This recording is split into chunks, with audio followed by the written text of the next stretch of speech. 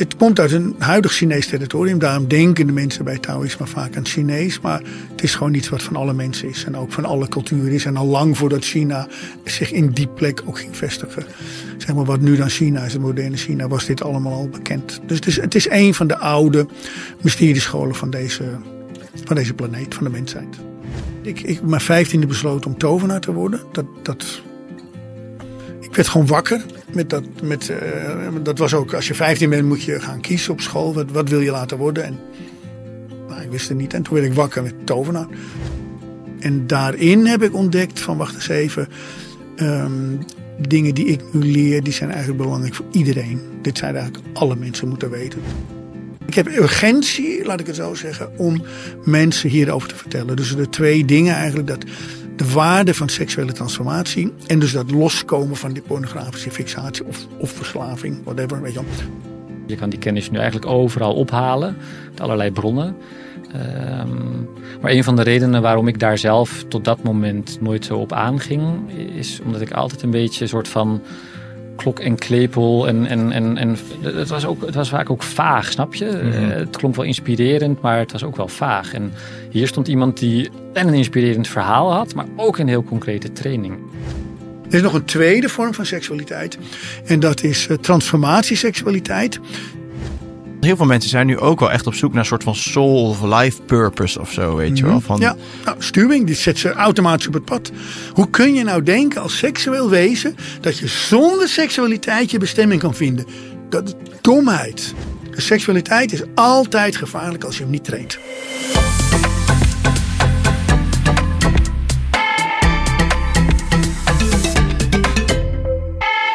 Welkom lieve vrienden bij een nieuwe aflevering van de Trueman Show. Ditmaal vanuit onze studio in Rotterdam met z'n drieën. De tweede keer dat we een gesprek met z'n drieën gaan doen. Ik zit vandaag voor mij met Reinoud, Eleveld en Daan Jacobs. En ik ga een korte introductie met jullie doornemen.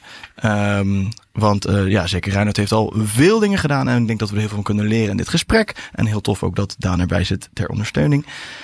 Reinoud Eleveld is namelijk 50 jaar geleden heeft hij besloten om tovenaar te worden. Vind ik nice om dat zo uit te spreken. Hij heeft zich fulltime gestart op The Wizard, oftewel de wijze in zichzelf te vinden. Sinds 2000 geeft Reinoud zijn kennis door onder andere vele trainingen, maar ook door de online platforms Iron Shirt, Vallei en detouwtraining.nl. En de laatste werkt dan ook Daan Jacobs fulltime aan mee. Hij is auteur van de volgende boeken: De kunst van zelfbeminding, De 7 sluiers en Op weg naar wijsheid, die hij ook weer samen heeft geschreven met Daan. We gaan er een mooi gesprek van maken, heren. Super tof dat jullie er zijn. Leuk, zin in. Lieve vrienden, voordat we gaan beginnen, jullie doen mij een groot plezier door de podcast te delen met jullie vrienden op jullie socials. En op www.truemanshow.com kunnen jullie een financiële bijdrage doen. Daarom help je mij, iedereen die gaan werkt en de podcast natuurlijk enorm. We beginnen weer met het normale segment. En helemaal aan het einde van de rit gaan we weer de kijkersvragen doen. Deze zijn dan te zien op het Dead Spirit videoplatform. Thanks voor het kijken en we gaan gauw beginnen. Heren, vanuit Amsterdam. Yep. En jij vanuit? Het noorden van België, ik woon iets boven Antwerpen. 2 complete verschillende richtingen ook hier naartoe komen waaien. Ja, inderdaad. Het zat er mooi tussenin. Het zat er mooi tussenin voor jullie allebei, ja. En Reinoud, gewoon uit je hoofd hier naartoe komen rijden. Geen mobiele telefoon, geen Google Maps, vertelde je net. Nee, ik ben in 1997 of 96 heb ik mijn toenmalig zo'n klaptelefoontje in de prullenbak gegooid. En sindsdien ben ik zo telefoonvrij mogelijk, ja. Dus eerlijkheidshalve, ik heb nu wel een smartphone in de auto liggen. Sinds een jaar weer of zo? Ja, sinds een jaar. Ik was op reis in Frankrijk en daar had ik 2 lekke banden tegelijk. Oh. 2, en dat kon ik niet oplossen. Ik stond aan de kant van de snelweg en ben ik naar zo'n gele paal gelopen. Maar die bleek uitgeschakeld te zijn. Dus ik kon ook niet de ANWB bellen. Ik heb zo'n ANWB-pasje, maar ik kon ook niet bellen. Dus, en toen hebben we daar 6 uur staan wachten eigenlijk, tot diep in de nacht. En ik vond het nog wel oké eigenlijk. Het was op zich een aparte ervaring. Maar mijn partner was toch wel een beetje ontdaan. En die zei, ik stap niet meer in de auto bij jou zonder dat we een smartphone in de auto hebben waar we bij autopech kunnen bellen. Dus ik heb nu zo'n mobiele telefoon. Maar ik leef dus smartphone vrij. Hoe heb je dat? Hoe is dat uiteindelijk opgelost? Er is iemand gestopt. Gewoon, uiteindelijk is er toch iemand die voelt van, hé, wacht even, dit zijn mensen die waar het iets niet goed gaat. Dus gewoon, was een Fransman die stopt en die heeft me geholpen. Kan je nagaan, hè? Als dit vroeger was gebeurd, dan had je waarschijnlijk binnen 2 seconden iemand gehad die had gestopt en die had even gecheckt van hoe sta je 2 seconden is misschien snel, maar dan had je over het algemeen was de mensen na 5 minuten wel gestopt met even, kan ik even iets voor je doen? Is er iets aan de hand? Ja. Zo, heeft het ons toch op een bepaalde manier. We hadden het net aan het voorgesprek over. Hè? Dat blijven we dan toch, blijven we dat er in mijn hoofd blijft er rondspelen of zo. Het heeft ons heel veel dingen gebracht ergens, al die technologische vooruitgang. Maar als je toch op menselijk vlak kijkt, heeft het ons niet heel veel verder geholpen volgens mij. Ja, nou ja, je zei ik ben niet zonder smartphone naartoe gereisd. Ik heb vanochtend even gekeken op de kaart van waar het moest zijn. En daar hoef ik dan 1 keer te zien. En dan rijd ik hier langs. Wat vooral het leukste was dat ik langs het Excelsior stadion kon. Dat vind ik dan als voetballiefhebber leuk. Van, wauw, Excelsior stadion leuk. En dan gewoon die dijk langs en de eerste links. En dan ben je hier. Dus daar heb je eigenlijk helemaal geen Google Maps of zo voor nodig natuurlijk. Simpel. Simpel, ja. En dat zit gewoon in mijn hoofd. Dus als ik toekomst ooit nog eens terug mag komen, dan weet ik gewoon nu al dat ik weet waar het is. Hoef je het niet meer op te zoeken. Hoef ik er ook niet meer op te zoeken. Ja. Doen we het de volgende keer als Excelsior speelt? Ja, dan kunnen we een wedstrijdje meepakken. Ja, leuk. Ja, je bent ook Excelsior fan? Ja? Nee, sorry. Totaal niet. Nee, maar ik... nee, maar ik zit er al een tijdje over na te denken. Omdat het zit hier inderdaad namelijk letterlijk echt tegenover. Het is heel charmant. Die oude stadions zijn leuk hoor. En ik wou zeggen, het is wel echt leuk. Je zit dicht op het veld en zo. Ja. Het is echt leuk. Hè? Nu klinkt het bijna alsof jij Excelsior fan bent. Maar... Nee, maar ik ben wel... Ik heb vroeger Ajax... Van oorsprong was ik Ajax fan natuurlijk. Maar daar heb ik in de Meerveld... Heb ik heel veel op de tribune gezeten. En de tijd van Cruijff en Neeskens en Keizer. Dus, en dat is ook zo'n stadion. Was ook pal op het veld gewoon. En in de arena, zo'n betonnen kuip. Dat was toch wel eens voor mij wel een beetje een toestand. Ja. Qua sfeer ook. Vooral. Ja. Nou ja, ik heb er nooit aan kunnen winnen, zeg maar. De sfeer van het oude stadion, van Ajax en het nieuwe stadion, dat is voor mij lastig. Cool. Goed. Wat mij tof lijkt om een beetje mee te beginnen is, want je weet ontzettend veel, je hebt zoveel wijsheid en ook al zoveel overgebracht naar zoveel verschillende mensen. Is misschien toch wel voor jou ergens bij het begin, of in ieder geval, toch wel het Taoïsme even wat toe te lichten, uit te diepen. Want daar hadden we het net in het voorgesprek ook echt al over, weet je, dat we inmiddels kan je overal, je kan natuurlijk ook over Taoïsme veel vinden, maar inmiddels kan je bijna iedereen wel wat vragen over het boeddhisme of over dingen uit India en zo. Daar is heel veel van bekend. Alleen ergens is het hele Chinees en het Taoïsme, zo heb ik voor mijn gevoel, is dat een stuk kleiner in bewustzijn of bekendheid bij heel veel mensen. Dus misschien wel leuk om daarmee te beginnen. Ja, ik denk dat het misschien wel wat bekender is dan we denken. Want acupunctuur is iets wat voortgekomen is uit het Taoïsme. En ook het boekje De Tao Te Ching. Dat staat volgens mij nummer 4 op de bestsellerslijst van de mensheid alle tijden. Dus er zijn een heleboel mensen die zo'n boekje toch nou wel in de kast hebben liggen. Maar dan heb je het een beetje over de filosofische aspecten van het Taoïsme. Maar het Taoïsme is eigenlijk een mysterieschool, laat ik even zo zeggen, die... net als het boeddhisme of het soefisme of het hindoeïsme of de tantra of zo. Dat zijn allemaal mysteriescholen, zeg maar. Het is een mysterieschool die geschreven bronnen heeft van 2400 jaar geleden. Maar er zijn wel archeologische aanwijzingen dat het misschien wel 20.000 jaar of nog ouder is. Dus we hebben het even over één van de grote wijsheidsstromingen van de mensheid. En het is Chinees. Het komt een beetje voor uit het Chinees territorium, wat nu China is. De noordelijke flanken van het Himalaya-gebergte. Dus niet de zuidelijke flanken waar de Tibetanen zitten, maar aan de andere kant, zeg maar. Daar komt het vandaan. Het heeft eigenlijk niks. Het komt uit een huidig Chinees territorium. Daarom denken de mensen bij Taoïsme vaak aan Chinees. Maar het is gewoon iets wat van alle mensen is. En ook van alle culturen is. En al lang voordat China zich in die plek ook ging vestigen. Zeg maar wat nu dan China is, het moderne China, was dit allemaal al bekend. Dus het is een van de oude mysteriescholen van deze planeet, van de mensheid. En hoe is het voor jou zo'n belangrijke rol in jouw leven gaan spelen dan? Dat is een van de redenen waarom ik hier ook zit natuurlijk. Maar in wat jij me net al introduceerde. Ik op mijn 15e besloten om tovenaar te worden. Ik werd gewoon wakker. Dat was ook, als je 15 bent moet je gaan kiezen op school. Wat wil je laten worden? En ik wist het niet. En toen werd ik wakker met tovenaar. En dat heb ik niet verteld thuis. En ook niet op school. Ik heb gewoon verteld piloot. Ik had al meteen door, als ik tovenaar ga zeggen, dan krijg je medicijnen. En dan wordt het een heel moeizaam verhaal, mijn leven. Dus gewoon mijn mond gehouden. Ik ben pas veel later. Maar ik heb het nooit losgelaten. Ik ben mijn hele leven. Dus ik ben nu 67. Nou, ik heb gewoon sinds die tijd fulltime mezelf bezig gehouden met tovenaar worden, zeg maar. En in dat tovenaar worden, dan ontdek je dat je daar een bepaalde energie voor nodig hebt. En die energie die is heel moeilijk aan te krijgen. Heel moeilijk aan te komen. En uiteindelijk kwam ik bij de Taoïsten en met name de interne alchemisten uit. En die legden mij uit hoe je de energie kunt krijgen om een tovenaar te kunnen worden. En dat staat bekend als de Neidangung, de interne alchemie. En een wezenlijk onderdeel daarvan is je seksuele transformatie. Dus je moet eigenlijk de energie uit je testicles, als je man bent, of eierstok als je een vrouw bent, die moet je leren omzetten in een energie die je kunt gebruiken voor een explosie van je bewustzijnsontwikkeling en ook spiritueel ontwaken of het worden van een magier. Dus zonder die seksuele energie is het onmogelijk, zeg maar. En ik ben blijven de Taoïsten, daar ben ik blijven hangen omdat zij die kennis in huis hadden en die ook bereid waren om mij die kennis te geven. Ik had het al eerder ontdekt, de Tolteker hebben de kennis ook. Dan heet het, dan zijn het de technieken van de gevederde slang, maar anders dan de Taoïsten wilden ze die kennis niet geven aan een barbaar zoals ik. Hè. Dus westerse mensen worden in dat soort culturen vaak als barbaren gezien. Maar bij de Taoïsten was daar wel een stroming die bereid was om ook westerse mensen die te gaan leren. Ik begrijp ook heel goed waarom ze dat nu toe bereid zijn. Dus die energie ben ik gaan trainen en gaan krijgen. En daardoor is een bepaalde bewustzijnsgroei gaan ontstaan in mij. En onder andere een bepaalde manier van magisch denken en kunnen opereren ontstaan. En daarin heb ik ontdekt van wacht eens even. Dingen die ik nu leer, die zijn eigenlijk belangrijk voor iedereen. Dit zouden eigenlijk alle mensen moeten weten. Dus het is eigenlijk een beetje van de gekke dat ik op dat moment een van de weinigen was die dat leerde. Ik zie ook een 1-op-1 relatie tussen de mensheid het momenteel erg moeilijk heeft met het in balans houden van hun aanwezigheid op deze planeet. En het schoonhouden van de oceanen en de rivieren en het niet verbranden van alle bossen. En ik zie dat is echt 1-op-1 heeft dat te maken met het gebrek aan seksuele training. Met het gebrek aan seksuele transformatietraining, als ik het correct zeg. Ja. En in het verlengde daarvan dan de training van wijsheid. Ja, en de volgende stap, daar heeft Daan helemaal gelijk in. Dus als je wijs wilt worden, dat een heleboel mensen, als je zegt, nou ja, wat zou je je kinderen mee willen geven? Dan zeg je, nou, ik hoop dat ze gelukkig is, mijn zoon of mijn dochter. Of gezond is belangrijk. Weet je, als je opa vraagt, opa, wat is belangrijk voor mijn leven?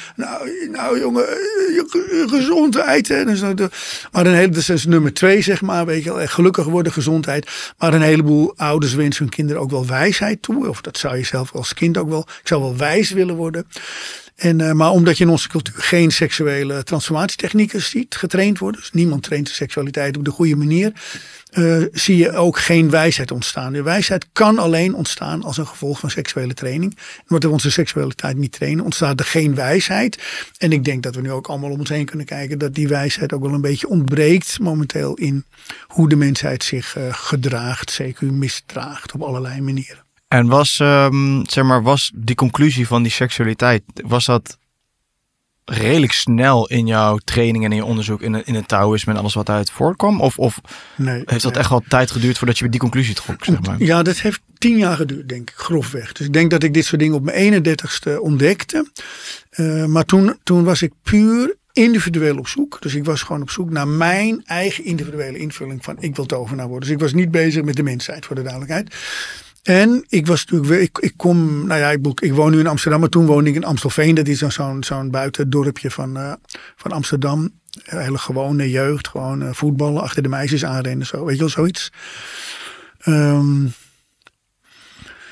Maar ik denk dat je toch ook toen al, dat ik met een soort perceptie of een soort blik naar seksualiteit keek, waardoor het ontvangen van deze kennis moeilijk was. Dus omdat wij seksualiteit zien we toch iets als spannend of leuk of vrij is lekker of ik ben verliefd, dan jeugdje minder wat spannend is die. En dan we doen natuurlijk wel een beetje aan masturberen als we klein zijn. Of je zegt nu natuurlijk, maar dat was 100 jaar geleden ook nog verboden. Maar door de seksuele revolutie kunnen we tegenwoordig wel gewoon masturberen of dat soort dingen. Is allemaal niet meer zo schuldopwekkend als vroeger. Maar toch zie je seksualiteit iets als van, dat is spannend en leuk. En dat heeft te maken met je seksuele voorkeur. En weet je, de gezelligheid in bed. En die blik had ik ook op. Dus ik wist dat ik op zoek moest naar de seksuele geheimen. Om dus die transformatietechnieken te leren. Maar ik keek nog steeds met de verkeerde bril. Dus ik keek, plat gezegd van als ik dat allemaal leer, dan gaat Reinoud ook de vrouwtjes verwennen. Dus ik ben hetero. Dus de combinatie van dat ik daar doorheen moest. Dus dat ik in die tijd nog een beetje pornografische fixatie van mijzelf. Die moest ik loslaten. En daardoor kon ik zeg maar neutraler gaan kijken van waar gaat het hier eigenlijk nu over. En toen langzaam maar zeker kon ik het ook beter gaan trainen. En beter gaan snappen. En toen kwam langzaam maar zeker pas de realisatie van wacht eens even. Dit is niet alleen voor mij belangrijk. Maar dit zou wel eens voor ieder mens op deze planeet belangrijk kunnen zijn. En toen ben ik ook bij gaan sturen. Dus in plaats van dat ik mijn individuele spoor als tovenaar ging volgen, ben ik eigenlijk teruggegaan, zou je kunnen zeggen, naar Amsterdam, Amstelveen. Maar gewoon blijven reizen hoor, de hele planeet over. Maar mijn aandachtspunt is teruggegaan naar deze cultuur. En ik heb urgentie, laat ik het zo zeggen, om mensen hierover te vertellen. Dus de twee dingen eigenlijk, dat de waarde van seksuele transformatie. En dus dat loskomen van die pornografische fixatie of verslaving, whatever, weet je wel. Maar in ieder geval dat loskomen van dat in het donker billen knijpen of grenzeloos omgaan met elkaar. Daarmee leren omgaan, daar is die transformatie super voor. Maar ook de energie gaan krijgen om dus om wijsheid te gaan bouwen in jezelf. Dus zo'n onderdeel van ons bewustzijn wat tot nu toe over het hoofd gezien is in onze huidige cultuur. Er zijn geen wijze mensen op dit moment. Geen of heel weinig? Nou, kijk, ik hou van chargeren. Dus mensen een heleboel mensen die zien mij misschien of hoorden mij voor het eerst nu. En die denken, nou is ook wel een beetje zwart-wit allemaal. Maar ik ben extreem getraind in nuance denken. Ik kan echt heel goed non-polair denken en dat soort dingen. Maar ik weet ook vaak als je het te non-polair gaat brengen allemaal. Van ja, dit en zo. Dus ik hou eigenlijk wel van het eerst zwart-wit trekken. En daarna kunnen we gaan kijken. Nou, misschien is er wat schemergebied. Maar in dit geval is de uitspraak van er zijn geen wijze mensen terecht. Zijn er niet. Nou, nu doe ik dus precies wat ik zei. Snap je? Ik chargeer nu, maar even voor de duidelijkheid. Wijze mensen zouden een soort veilige, constructieve invloed moeten hebben op het grotere geheel. Dat is eigenlijk wat wijs is. Het moet goed zijn voor die mensen zelf. Het moet goed zijn voor de mensen om hen heen. En het moet goed zijn voor het grotere geheel. Dus je gaat niet ten koste van iets doen. Dat kan wel, maar als je het doet ben je niet wijs. Dus wijs gaat niet ten koste van. En het is echt een kracht het is echt een vermogen om dat te kunnen, zeg maar. Niet ten koste van de ander, maar ook niet ten koste van jezelf. Ja, niet ten koste van jezelf. Dat is super belangrijk. Ja. Dus iemand die wijs is, die zorgt heel goed voor zichzelf. Het is het is geen egoïstische manier van leven. Want het moet ook goed zijn voor de intimie. Dus een wijs iemand zorgt ook goed voor zijn vrouw, zijn kinderen, zijn kleinkinderen. En achterkleinkinderen. En laten we even over deze planeet denken. Dus als je kinderen hebt en kleinkinderen, mogen die ook nog meedoen met een boswandelingen? Of moeten die gewoon in een grotje zitten wachten tot het bos afgebrand is? Hè? Dus het gaat echt over je intimie ook een plek geven. En een bijdrage aan het grotere geheel leven. Dus kun je het grotere geheel, dat is niet alleen de mensheid aan zich, maar ook hoe de mensheid zich gedraagt ten opzichte van de oceaan en de bossen en de bergen. En de balans die daarbij gezocht moet worden, zeg maar. Dus ten koste van, de mensheid is op dit moment overduidelijk ten koste van zich aan het bewegen op deze planeet. En waar zijn dan de wijze mensen die dat moeten bijgidsen? Nou, onze regering dan, die zit nu te rommelen met CO2 moet omlaag en stikstof een beetje. En dan lopen ze politiek al vast. Dus om te zeggen dat daar een krachtige wijze aanwijzing is van mannen en vrouwen die weten waar het volk naartoe moet, die maken de verwarring naar mij niet alleen maar groter. Dus in de politiek vind je geen wijze mensen. Allemaal korte termijn denken. Die zijn niet bezig met hoe de mensheid over 100 miljoen jaar op deze planeet leeft. Dus die willen gewoon de verkiezingen winnen over 2 jaar. Punt. Ja? Dat is niet wijs. Wijs is natuurlijk lange termijn. Nou ja, waar zijn dan wel wijze mensen? Ik kan het jou ook wel even vragen. Ken jij wijze mensen? Nou, 129 heb ik er inmiddels opgenomen. Ik mag toch hopen dat er een aantal van tussen hebben gezeten die richting wijsheid gaan, zou ik zeggen.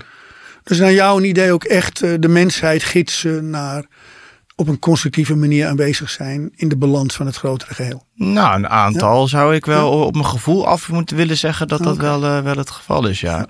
Oké. Maar dan zie je de nuancering, hè? Ja. Dus die brengen. En het is natuurlijk waar, een heleboel mensen zoeken wijsheid. En een heleboel mensen zoeken hoe moeten we als mensheid wijzen met de omstandigheden omgaan. Maar laten we even wel zijn, wijsheid, het is belangrijk wijsheid. Check. Mm-hmm. Okay. Ja, zou ik zeggen van wel. Oké, als iets belangrijk is, dan wordt het als het goed is, word je erin geschoold. Hebben wij wijsheidstraining gehad op school? Zeker niet. Oké, dus dat geeft al aan. Dus er zijn geen wijze mensen op onze planeet die ervoor zorgen dat er op school wijsheid wordt onderwezen. Zeker niet. Oké, dat is al een groot manco. Dat is een erg groot manco. Dan wordt het al zoeken in het niet-schoolse. Ja. Dus de wijze mensen waar jij het over had, die jij in je podcast gehad hebt, en misschien ik dan ook als ik dan zogenaamd wijs ben, dat is allemaal, dat hebben we niet geleerd op school. Nee. Dus die zijn bijgeschoold door puntje, vraagteken. En ik ben dus bijgeschoold door de interne alchemie. Dus ik ben letterlijk geschoold in hoe seksuele transformatie wijsheid kan laten ontstaan. Wat wijsheid is. En dat is mij dus in een cursus in Zuidwest-China bijgebracht. Snap je? Dus ik moest ervoor op reis en ik moest mannen en vrouwen vinden die dus dit kunnen. En dit snappen en dit kunnen uitleggen en dit kunnen trainen en mij getraind hebben. Ja, maar dat zie je eigenlijk wel het vaakst, toch? Want dat zou ik ook als ik terugdenk aan de mensen waarvan ik zou zeggen, voor mijn gevoel, dat ze in ieder geval in de buurt van wijsheid komen, die in bijvoorbeeld deze podcast voorbij zijn gekomen. Ja. Zijn het wel vaak mensen die inderdaad naar of een uithoek van de wereld zijn gegaan. Of verschillende mentoren hebben gehad. Die echt nog in contact zijn met vaak oude wijsheden. Ja, check. Ja. Wat juist totaal niks meer te maken heeft met alles wat ons nu geleerd wordt. Maar juist dat je inderdaad buiten die gebaande paden leert van de wijsheid van de mensen die daar nog steeds in onderwezen worden. Of, Goed, maar even heel simpel. Stel, alle kinderen gaan naar school en leren geen wijsheid. Dan zijn ze straks 20, 21, 30. Dan gaan ze dus langzaam maar zeker bestuurlijke functies vervullen. Dan hebben ze dus geen wijsheidstraining. Wat gaat er dan gebeuren? Ja, dat gaat niet goed. Nee. Dus en dat is gewoon simpel. Met andere woorden, toen ik helemaal ontdekte van, wacht eens even, dus seksualiteit en wijsheid en hoe ze met elkaar puzzelt, dat hoort bij elkaar. Dus het helemaal snapt. En toen dacht ik, maar dit moet de mensheid weten. En dus in feite vind ik dat ik gewoon op middelbare school meester Reinoud zou moeten zijn van de 5e klas of whatever.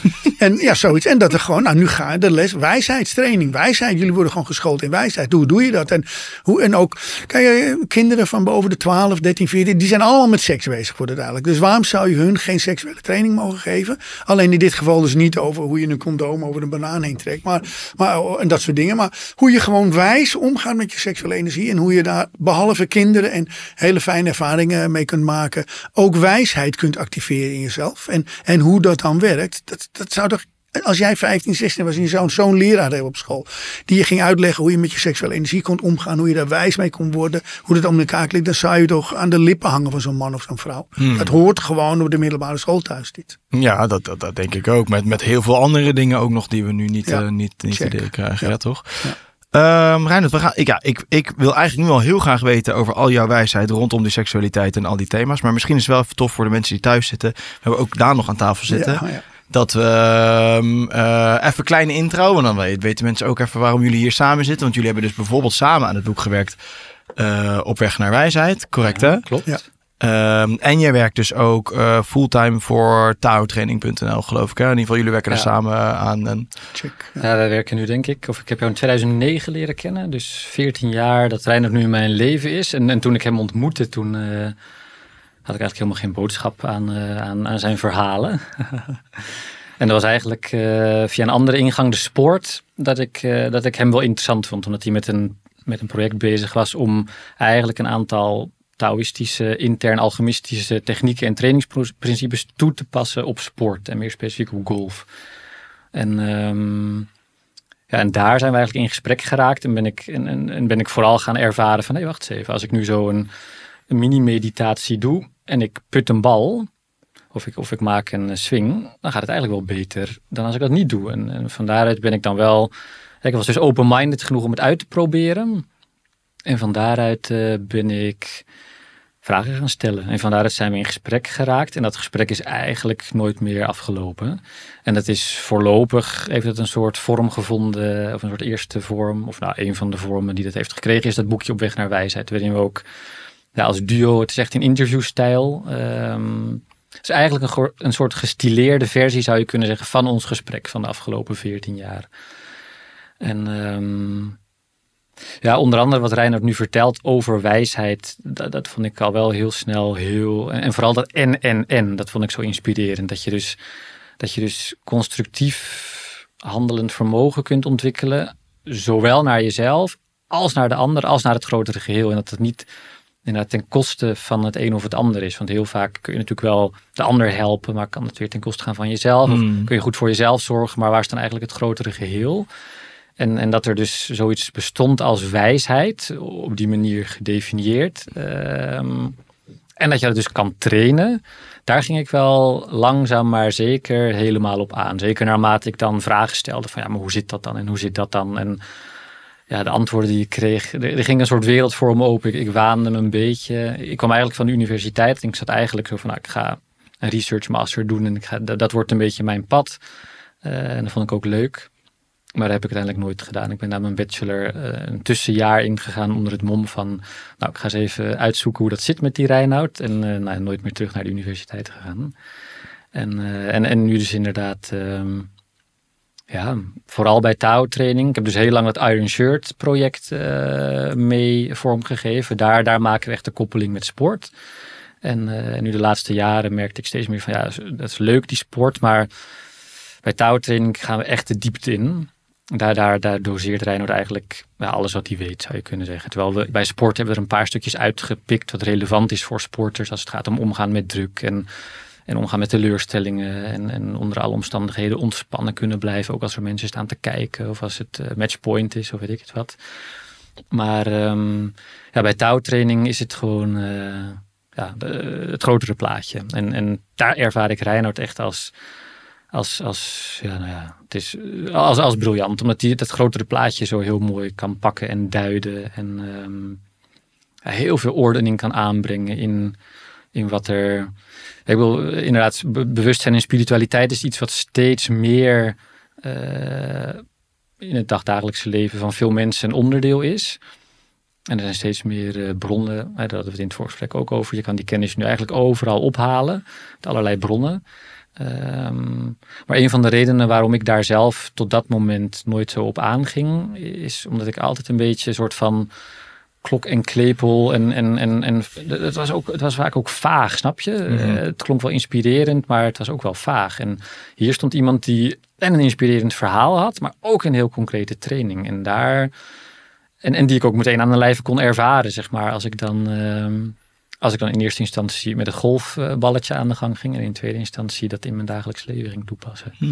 Dus dat is... Een beetje mentor-leerling verhaal ook, of niet? Of zou jullie zelf in niet eerste zo... instantie zeker, ja. Want dat is ook... ik denk het ook. Ja. Dat zie ik ook wel tegenwoordig heel veel terug. Hè. Dat zijn ook van die dingen van vroeger. Iedereen had eigenlijk wel een mentor in zijn leven of zo. En dat zie je ook nu. De mensen die inderdaad dan naar die wijsheid toe gaan. Er zijn ook mensen die veel mentoren of een mentor hebben gehad en daar heel van hebben geleerd. Zien we eigenlijk ook niet echt meer terug in deze maatschappij. Hè? Zo individualistisch. Mentoren en... Ja, dus het heeft eigenlijk te maken met het open boek en het gesloten boek, zo heet het eigenlijk. Dus vroeger waren de mysteriescholen geheim. Het was geheime kennis, omdat het onder andere mensen macht gaat geven. Dus macht zat niet in de openbare scholing, maar zat in de mysteriescholing.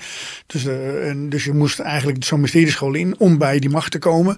En macht is gevaarlijk speelgoed. Dus wat veel mysteriescholen deden, dat ze het boek sloten. Met andere woorden, je moest geïnitieerd worden. Het was geheim, zeg maar. En je moest eigenlijk bewezen, betrouwbaar zijn voordat je de echte geheimen kreeg. Ja, en vaak ook je leven daar dan aan committeren. Hè? Je moest dan in een klooster of in een tempel. Klooster of tempel. Of je moest geloftes afleggen. Of je moest inwijdingen ondergaan. En dan was het ook niet de bedoeling dat je van mysterieschool naar mysterieschool ging hoppen. Hè? Dus het was wel, als je eenmaal zo'n mysterieschool aanvaarde of geaanvaard werd daarin, dan was dat voor de rest van je leven. Ja, en het gevolg daarvan is dat heel veel mysterieschoolkennis in een gesloten boek terechtgekomen is. Dus dat niemand kan er eigenlijk bij. En het gevolg van dat zo zorgvuldig niet doorgeven van potentieel gevaarlijke kennis is dat er nu nog maar heel weinig mensen zijn op deze planeet die kennis hebben. En die mensen zie je nu tot inkeer komen. Dus je ziet de mysteriescholen nu beseffen, wacht even, we hebben wel goed opgelet dat de slechte mensen deze kennis niet kregen, maar een ongewenst bijeffect is dat de goede mensen er ook niet meer bij kwamen. En nu hebben we dus, het klinkt een beetje raar, maar er zijn eigenlijk meer goede mensen dan slechte mensen. Dus als je de meer mensen hebben dus geen kennis en de slechte mensen, die weten nog wel vaak bij die kennis te komen. Dus je ziet dat er maar een kleine groep machtige mensen op deze planeet ontstaat, die vaak ook met dit soort techniek en dit soort kennis werken. En een hele grote groep mensen liever aankomen lopen. Nou ja, ik vind het ook wel interessant. En dat is nu veranderd. Dus nu zijn alle mysteriescholenplaneten op de wereld. Allemaal. Er is geen één mysterieschool, serieuze mysterieschool nu, die zijn boeken nog gesloten heeft. Dus alle boeken zijn open. Je maakt niet uit of je de yoga kennis wil leren, of de tantra, of de aboriginals, of de Maori, of de Polynesische magie, de kahuna's, of dat je de Toltecs, of de Inca kennis, of de ayahuasca geheim, of de medicijnkennis van de Afrikanen, de voodoo, de winti, alles is in feite jij geeft toch ook altijd aan dat ook wat we dan nu als de geïnstitutionaliseerde religies kennen, dat daar ook eigenlijk dat soort kennis onder zit. Hè? Dus dat eigenlijk ook een vorm van gesloten boek is. Of die religies is eigenlijk religies zijn eigenlijk voortgekomen uit mysteriescholen. En die zijn gedogmatiseerde stromingen geworden. En die hebben dat gesloten boek eigenlijk als een soort waarheid zijn ze dat gaan presenteren. Dus dan heb je één boek waar zogenaamd de waarheid in staat. En dat worden dan religies. Maar dan is het boek, en er is ook maar één iemand die weet wat er in dat boek staat. Zeg maar. Mm-hmm. De paus weet eigenlijk via dat boek met God te praten. Zeg maar. Maar de bedoeling is eigenlijk van wat er nu gaande is over de hele planeet. Dat iedereen gewoon zijn eigen spirituele vermogen ontwikkelt. En met zijn eigen idee van de godin of de goden gaat praten. Zeg maar. Dat hele idee van dat er maar één waarheid is. Dat is allemaal een beetje ouderwets. En we zijn nu, en ook dat idee dat je zo'n mentor moet hebben. Of een mentor trainingervaring, dat begint ook achterhaald te worden. Eigenlijk alle kennis die je nodig hebt om jezelf tot bewust wezen te ontwikkelen is op dit moment beschikbaar. En eigenlijk wat er vooral gevraagd wordt, ga op pad. Ja. Let's do it. Snap je? Verspil geen seconde meer. En ga wat je niet op school geleerd hebt, ga dat nu bijleren in naschoolse onderzoek, zelfonderzoek en ga aan de gang. Dus kennis is allemaal beschikbaar. En daarin vind je een heleboel mensen, dat zijn ook de mensen die jij dan voor een deel in je podcast hebt gehad, die dat ook al aan het doen zijn. En die ook stukjes van die kennis allemaal door kunnen geven. En daarom ook heel interessante en misschien ook wel deels mensen zijn. Maar in feite de hele verhouding tussen mentor-mentor is eigenlijk ook iets van het voorbije tijd. Dus veel boeken staat nog van ik ga op zoek naar een meester of ik zoek naar een tovenaar en dan word ik de leerling. Maar het is eigenlijk allemaal achterhaald. Dus, want voor mijn gevoel zit daar ook wel iets moois in ergens. Omdat er is natuurlijk zoveel beschikbaar op dit moment. En er is zoveel vertroebeld ook eigenlijk. Weet je, er zijn heel veel wijze dingen te vinden, denk ik. Of heel veel waarheden te vinden. Maar ik denk dat ook veel vertroebelde dingen bij zitten. Dus je moet wel ergens veel verwarring. Dus als je innerlijk kompas nog niet zo goed ontwikkeld is, kan ik me ook voorstellen dat je alle kanten opgeslagen wordt, zeg maar. Nou, dat heb ik zelf ook wel ervaren eigenlijk. Ja. Dan op een gegeven moment denk ik dit en dat. En dan is dit wel tegenstrijdig. Of dan, weet je kan ook de verkeerde kant op glijden ermee. Dus, en in die zin voel ik nog wel ergens een goede integere mentor is wel iemand die je door de weerwar van alles waar we tegenwoordig mee te maken hebben, wel je een mooie weg kan helpen. Zou je niet kunnen zeggen dat dat de functie is van mysteriescholen, zolang die er nog zijn? Ja, mysteriescholen en de mensen die bepaalde stukken kennis weten en doorgeven en jou dus ook inwijden in die mysterieschoolkennis. Maar het is niet meer, het kan niet meer, zeg maar. Dus omdat het zo afgeschermd is door de eeuwen heen, zijn er nog maar heel weinig mannen en vrouwen die dus echt diep in de mysterieschoolkennis thuis zijn. Dus daar zijn hele kostbare mensen zijn dat aan het worden. En als die dus een mentor nemen of een trainee nemen, of 2 of 3 in hun leven, dan betekent dat er straks misschien 4000 wijze mannen en vrouwen zijn. Terwijl waar we het over hebben, we hebben op zeer korte termijn, laten we zeggen, 1 miljard wijze mannen en vrouwen nodig. Dus en dat betekent niet, er zijn geen miljard mentors op dit moment, met mijn niveau van kennis of het kennis waar we het over hebben. Dus met andere woorden, het moet een andere vorm geven en krijgen. En dat is interessant. Hè? Dus ik denk dat een van de moderne technieken, digitaliseren van de werkelijkheid, dat is wel degelijk een van de problemen ook voor veel mensen, dat omgaan met die digitale werkelijkheid. Maar in mijn geval heb ik ervoor gekozen, wacht eens even, maar dat kun je ook gebruiken om de mensen te bereiken. En dus ik heb er duizenden leerlingen. En daar heb ik bewust ook naar gezocht. Ik heb ook echt hulp gezocht bij mensen die verstand hebben van marketing en van communicatie en van hoe dat met internet werkt en straks met artificial intelligence, hoe dat gaat werken in mijn communicatie met de mensheid. Dus dat is allemaal gaande nu. Ja, en dat betekent dat de 1 iemand of 2 iemand kunnen op ongelooflijk hoeveelheid mensen bereiken. En ik ben met je eens dat het wel een beetje warrig is. En iedereen, weet je, wat moet ik nou dit doen? Moet ik nou wel of geen paddenstoelen nemen? Moet ik nou ayahuasca nemen? Ja. Moet ik nou juist niet doen? Of, weet je, en mag ik nou wel of niet extatische seks beleven? En al die dingen, weet je, dat is het eindeloze vragen. Maar door te buffelen op zoeken naar kennis die je helpt om je seksualiteit te transformeren en je machtiger maakt. Dat moet je goed scherp hebben. Dat zijn de dingen die te doen eigenlijk. Via de seksuele transformatie kom je aan de motorkracht om jezelf te ontwikkelen. Je hebt gewoon vermogen nodig. En het tweede wat je nodig hebt is zeg maar de kracht om jezelf veilig te maken en de mensen om je heen op een veilige manier te gaan beïnvloeden. Wie zet je achter het stuur van die motor als je in die analogie van de auto spreekt? Hè? Je moet benzine in de tank hebben. Ja. Maar wie zet je achter het stuur? Ja. Is dat wijsheid of is dat een van de andere vormen van bewustzijn? Ja, een goede auto wil eigenlijk een volle tank hebben. Nou, die volle tank krijg je door transformatieseksualiteit. En je wilt een verstandige chauffeur achter het stuur hebben. Dat is een goede combinatie, zeg maar. Maar een heleboel mensen weten dus niet hoe ze die tank moeten vullen. Nou, dan zitten ze misschien wel aan het stuur van een auto, maar moeten uitstappen en hem duwen om hem vooruit te krijgen. Dan zie je dat de bewustzijnsontwikkeling ook enorm traag gaat. En die tijd hebben we eigenlijk niet meer als mensheid. We kunnen ons niet veroorloven om nou 1000 jaar te gaan doen over... Oh, dat is wijs. Oh, het moest een beetje in balans. Oh, snap je dat?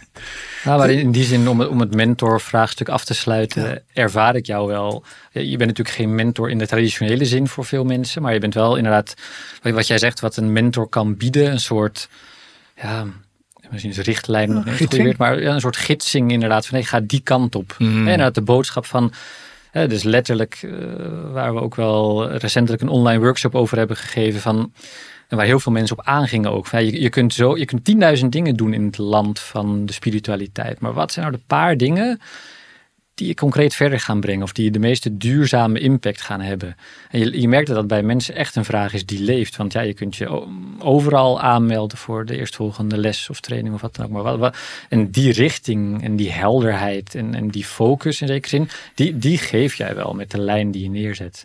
En ik ervaar zelf dat ik geluk heb gehad dat ik dan inderdaad dicht bij het vuur heb mogen zitten. En dat is ook alleen maar omdat jij daar natuurlijk ook iets in zag van, wacht eens even. Ik heb mensen om mij heen nodig die me gaan opleiden of die me gaan helpen met het verspreiden en die stap naar digitalisering en communicatie en zo. Want anders had je dat ook niet gedaan. Want je hebt inderdaad helemaal geen behoefte aan een persoonlijk mentortje zijn van mensen. Maar ik ervaar wel dat jij daar... Ik denk dat jij daar voor heel veel mensen echt inderdaad een soort, die functie van een mentor wel vertolkt via de platforms die je nu hebt neergezet. Ja, Daan heeft een soort nek, een soort aanleg voor coherentie. Hij wil gewoon, hij gaat aan op van A naar B naar C. Dus hij wil graag een hele geordende manier gepresenteerd krijgen van hoe je die mysteriewerkelijkheid inloopt. En dat klikte bij mij ook aan, zeg maar. Hij vertegenwoordigt eigenlijk de vragensteller die bovendien geen genoegen neemt met een half antwoord.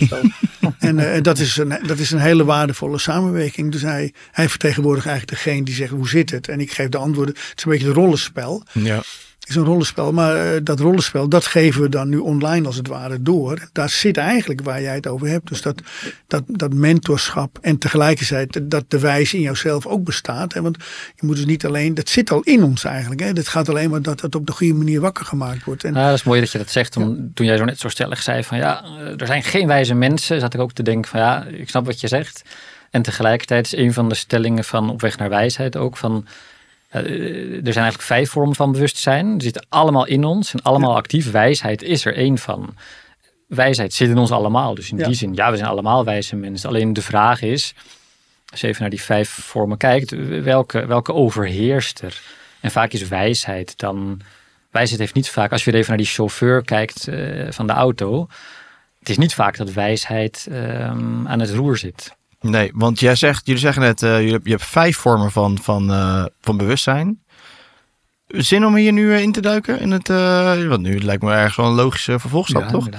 Inderdaad. Kun je de 5 onderdelen van bewustzijn, 5 vormen van bewustzijn, sorry. Ja. Wijsheid is er daar eentje van. Ja, dat is de 4e. Dat is de 4e. Ja. Dus er zijn totaal 5. Het is eigenlijk een beetje van beneden naar boven opgebouwd of van boven naar beneden. En dan moet je ook een beetje weten wat wijsheid is en hoe wijsheid ontstaat. Maar dan moeten mensen het boek maar gaan lezen, anders gaan we dat boek voorlezen. Maar basically kan bewustzijn, en die zijn alle 5 permanent aanwezig. Dus jij, ik, iedereen die naar luistert of kijkt, zeg maar, die kan op zichzelf betrekken. En bewustzijn heeft 5 kenmerken. De eerste kenmerk is psychose.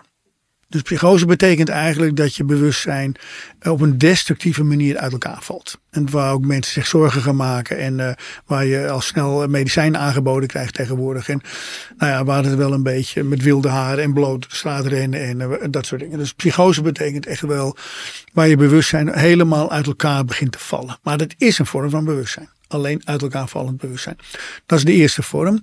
Die kennen we allemaal. Ze is in mij actief, in Daan actief en in jou actief. Sorry, op dit moment. Hè. Maar bij mensen die in een kliniek zitten is dat heel sterk aanwezig. Zeg maar. En die overheersend. Daar is het overheersend. Hun bewustzijnvorm is psychose op dat moment. Maar ze hebben ook die andere 4 nog. Dus ik kan me voorstellen, je bent getraumatiseerd door alles wat je vroeger hebt meegemaakt. Die trauma's, die kijk je bijvoorbeeld niet aan. Dus het gedeelte in jou, het psychotische gedeelte van jouw bewustzijn, die wordt actiever dan de rest. Ja, bijvoorbeeld. Waardoor je in die staat verkeert. Ja, en als je dus door omstandigheden getriggerd wordt dat die traumatische situaties als het ware weer in jezelf gaan borrelen. Ja, dan ontstaat natuurlijk een raar soort splitseling van enerzijds wegrennen en anderzijds proberen dat te stoppen en dat uit elkaar vallen van zowel die angst als het verlangen om dat te helen. Ja, dat trekt de boel uit elkaar en dat kan op zichzelf weer psychoses veroorzaken en dus nog weer nieuw trauma. Dus psychose is een gevaarlijke staat van zijn, maar hij is er niet voor niks, even voor de duidelijkheid. Dus we hebben het over 3 miljard jaar ontwikkeling van ons bewustzijn. Survival of the fittest, zou je kunnen zeggen. Dus de natuur heeft besloten dat psychose erbij hoort. En als de natuur iets beslist, dan kun je er maar beter even over nadenken waarom de natuur dat doet. Snap je? Dus het zit niet voor niks in ons. Er zijn nu 1 miljoen jaar lang mensen en psychose zit nog steeds in ons. Dat heeft dus een functie in de survival of the fittest. Dus het gaat niet zozeer of goed of slecht, maar het is wel een gevaarlijke vorm van psychose. En ook mensen die bijvoorbeeld drugs nemen en dan in een bad trip komen, zeg maar. Die worden eigenlijk psychotisch in muren gaan bewegen. En dan komen hele enge dingen. Dan is het al lang geen prettige trip meer, zeg maar. Dan betekent eigenlijk dat ze onder invloed van zo'n middel worden ze dan psychotisch. Snap je? Dat zijn gevaarlijke spelletjes. Dus je moet niet onderschatten, maar het heeft een functie. Nou, dan de tweede vorm van als je nog heel even wacht, want als het gaat om psychose vind ik het zo interessant dat het dus iets is wat in ons allemaal zit. En dat ik kan me voorstellen, ik weet niet hoe dat is voor jou. Kun je daaraan relateren, zeg maar? Van, kijk, de voorbeelden die jij geeft. Je geeft ook wel wat subtiele voorbeelden. Maar toch, de beelden die je schetst zijn van mensen die naakt rond de regenput dansen. En of een bad trip bij een ayahuasca. Maar het interessante is, vind ik, waar zit de psychose in ons dagelijks leven? In het kleine bedoel je. Ja, precies. Dat kun je onder andere herkennen in het niet naleven van je goede voornemens. Dus altijd met 1 januari natuurlijk altijd een big thema. Wat zijn je goede voornemens dit jaar? En wat is er dit jaar van terechtgekomen? En kun je gewoon heel simpel zeggen van, weet je, ik eet eigenlijk te veel chocola. Ik zeg maar wat, ik moet eigenlijk niet zoveel chocola kopen. Ik ga vandaag geen chocola kopen in de winkel. Maar je gaat naar de winkel en wat koop je? Je koopt een of andere chocolate bar en je eet hem op. Dus, omdat je vindt dat je dat wel moet kopen. Sorry. Dus, en hoe kan dat je bewustzijn het ene mond zegt, nee, moet er niet zoveel ijsjes of chocola of cola drinken, whatever. Altijd suikergedoe. En iets anders, die koopt gewoon dat flesje cola en koopt gewoon die chocola of steekt die sigaret op. Met andere woorden, je doet iets zelfdestructiefs. En iets zelfdestructiefs is een kenmerk van psychose. Dus dat betekent dat je bewustzijn, psychotisch, op dat moment bij de knoppen komt. Ja, dus aan het ene moment denk je, ik moet het niet doen. Je bent je bewust van het feit dat je het niet moet doen, dan dat het slecht is voor je. Dan zit iets verstandigs. En een moment later, als het erop aankomt, dan ga je het toch doen. Want ik vind toch wel dat ik dit verdien, want ik heb vandaag zo hard gewerkt. Ja, ik ken het zelf ook wel, want ik hou ook wel van koekjes en chocola. Dus ik weet ook, ik heb ook wel de neiging om chocola te eten. Dat moet ik niet doen. En dan kan ik zelf zien hoe dat proces werkt. Dus dan ga ik de supermarkt in. Dan kom ik langs de chocola en de koekjes op en ik zeg nee Reinoud, we gaan vandaag geen chocola en koekjes kopen. Dan loop ik door naar de kassa en dan heb ik echt van, dat heb ik goed gedaan, weet je wel. En dan kom je bij de kassa en er staat zo'n klein rijtje waar zo'n chocoloni barretje ligt en die zie ik gewoon, iets in mij pakt dat ding en legt dat ding bij en dan loop ik even later met zo'n klein barretje rond en dan denk ik, ik was toch net blij dat ik het wel verstandig deed, dus maar opeens, en dat nemen we allemaal waar als hetzelfde ikje, maar in feite zijn dat verschillende onderdelen van ons bewustzijn die aan de knoppen komen. En die hele kleine dagelijkse leven dat aan die knoppen komen, dat gebeurt heel veel. Dus licht destructief gedrag ten aanzien van jezelf, je gezondheid of anderen. Zeg maar, iedereen weet natuurlijk dat je eigenlijk niet de secretaresse in de billen moet knijpen als je dat niet leuk vindt, zeg maar. Maar waarom gebeurt het dan toch zoveel? Dat is een heel mooi voorbeeld van psychotisch gedrag. Dus dan iets wordt eigenlijk een beetje gek. Maar niet gek dat je meteen dus inderdaad in een dwangbuis afgevoerd moet worden. Alhoewel als het te gek wordt, word je ontslagen tegenwoordig. Terecht. Maar in feite zijn het hele kleine, eigenlijk beschadigende stukjes gedrag, zeg maar, die aangestuurd worden door ons bewustzijn. De bewustzijn stuurt het gedrag aan. Dus als je raar gedrag vertoont, dan heb je ook raar bewustzijn dat het aanstuurt. En dat is weer het leuke van Daan, die probeert dat dan. Dus hij ziet mij wel heel snel de grote bewegingen maken. En dan denk ik, nou, iedereen snapt het. Maar dan zegt hij, nee, ook even in het dagelijks leven aangeven. Dus we hebben permanent dus last van lichte psychotische bewustzijnsaanraking van de knoppen van ons gedrag. Komt daar alle destructieve gedrag uit die laag van het bewustzijn voor? Nee, maar er komt wel heel veel destructief gedrag vandaan. Ja, dus je zou ook wel kunnen zeggen dat als je nou over weer machtsmisbruik hebt, mensen met macht, hè, dus mensen met grote invloed op het grotere geheel. Als zij dan niet bewust zijn van die kleine psychotische vonkjes in hun gedrag, dan kan het in de mensen om hen heen heel moeilijk worden. Of dan kan het voor mensen voor het grotere geheel heel moeilijk worden. Als één iemand aan de knoppen van de kernwapens gaat zitten, dan moet je wel hopen dat hij niet op waar ik een chocoladereepje koop, gaat hij op die knop drukken. Snap je? Dat is bijna hetzelfde gedrag. Ja. En dus daar zie je van eigenlijk wel verstandig om, als je het over dat soort knoppen hebt, om vooral wijsheid naar voren te kunnen schuiven. En niet van chocola, rode knoppen van kernwapens is hetzelfde. Ja. Daar moet je wat anders mee omgaan. Ja, helder.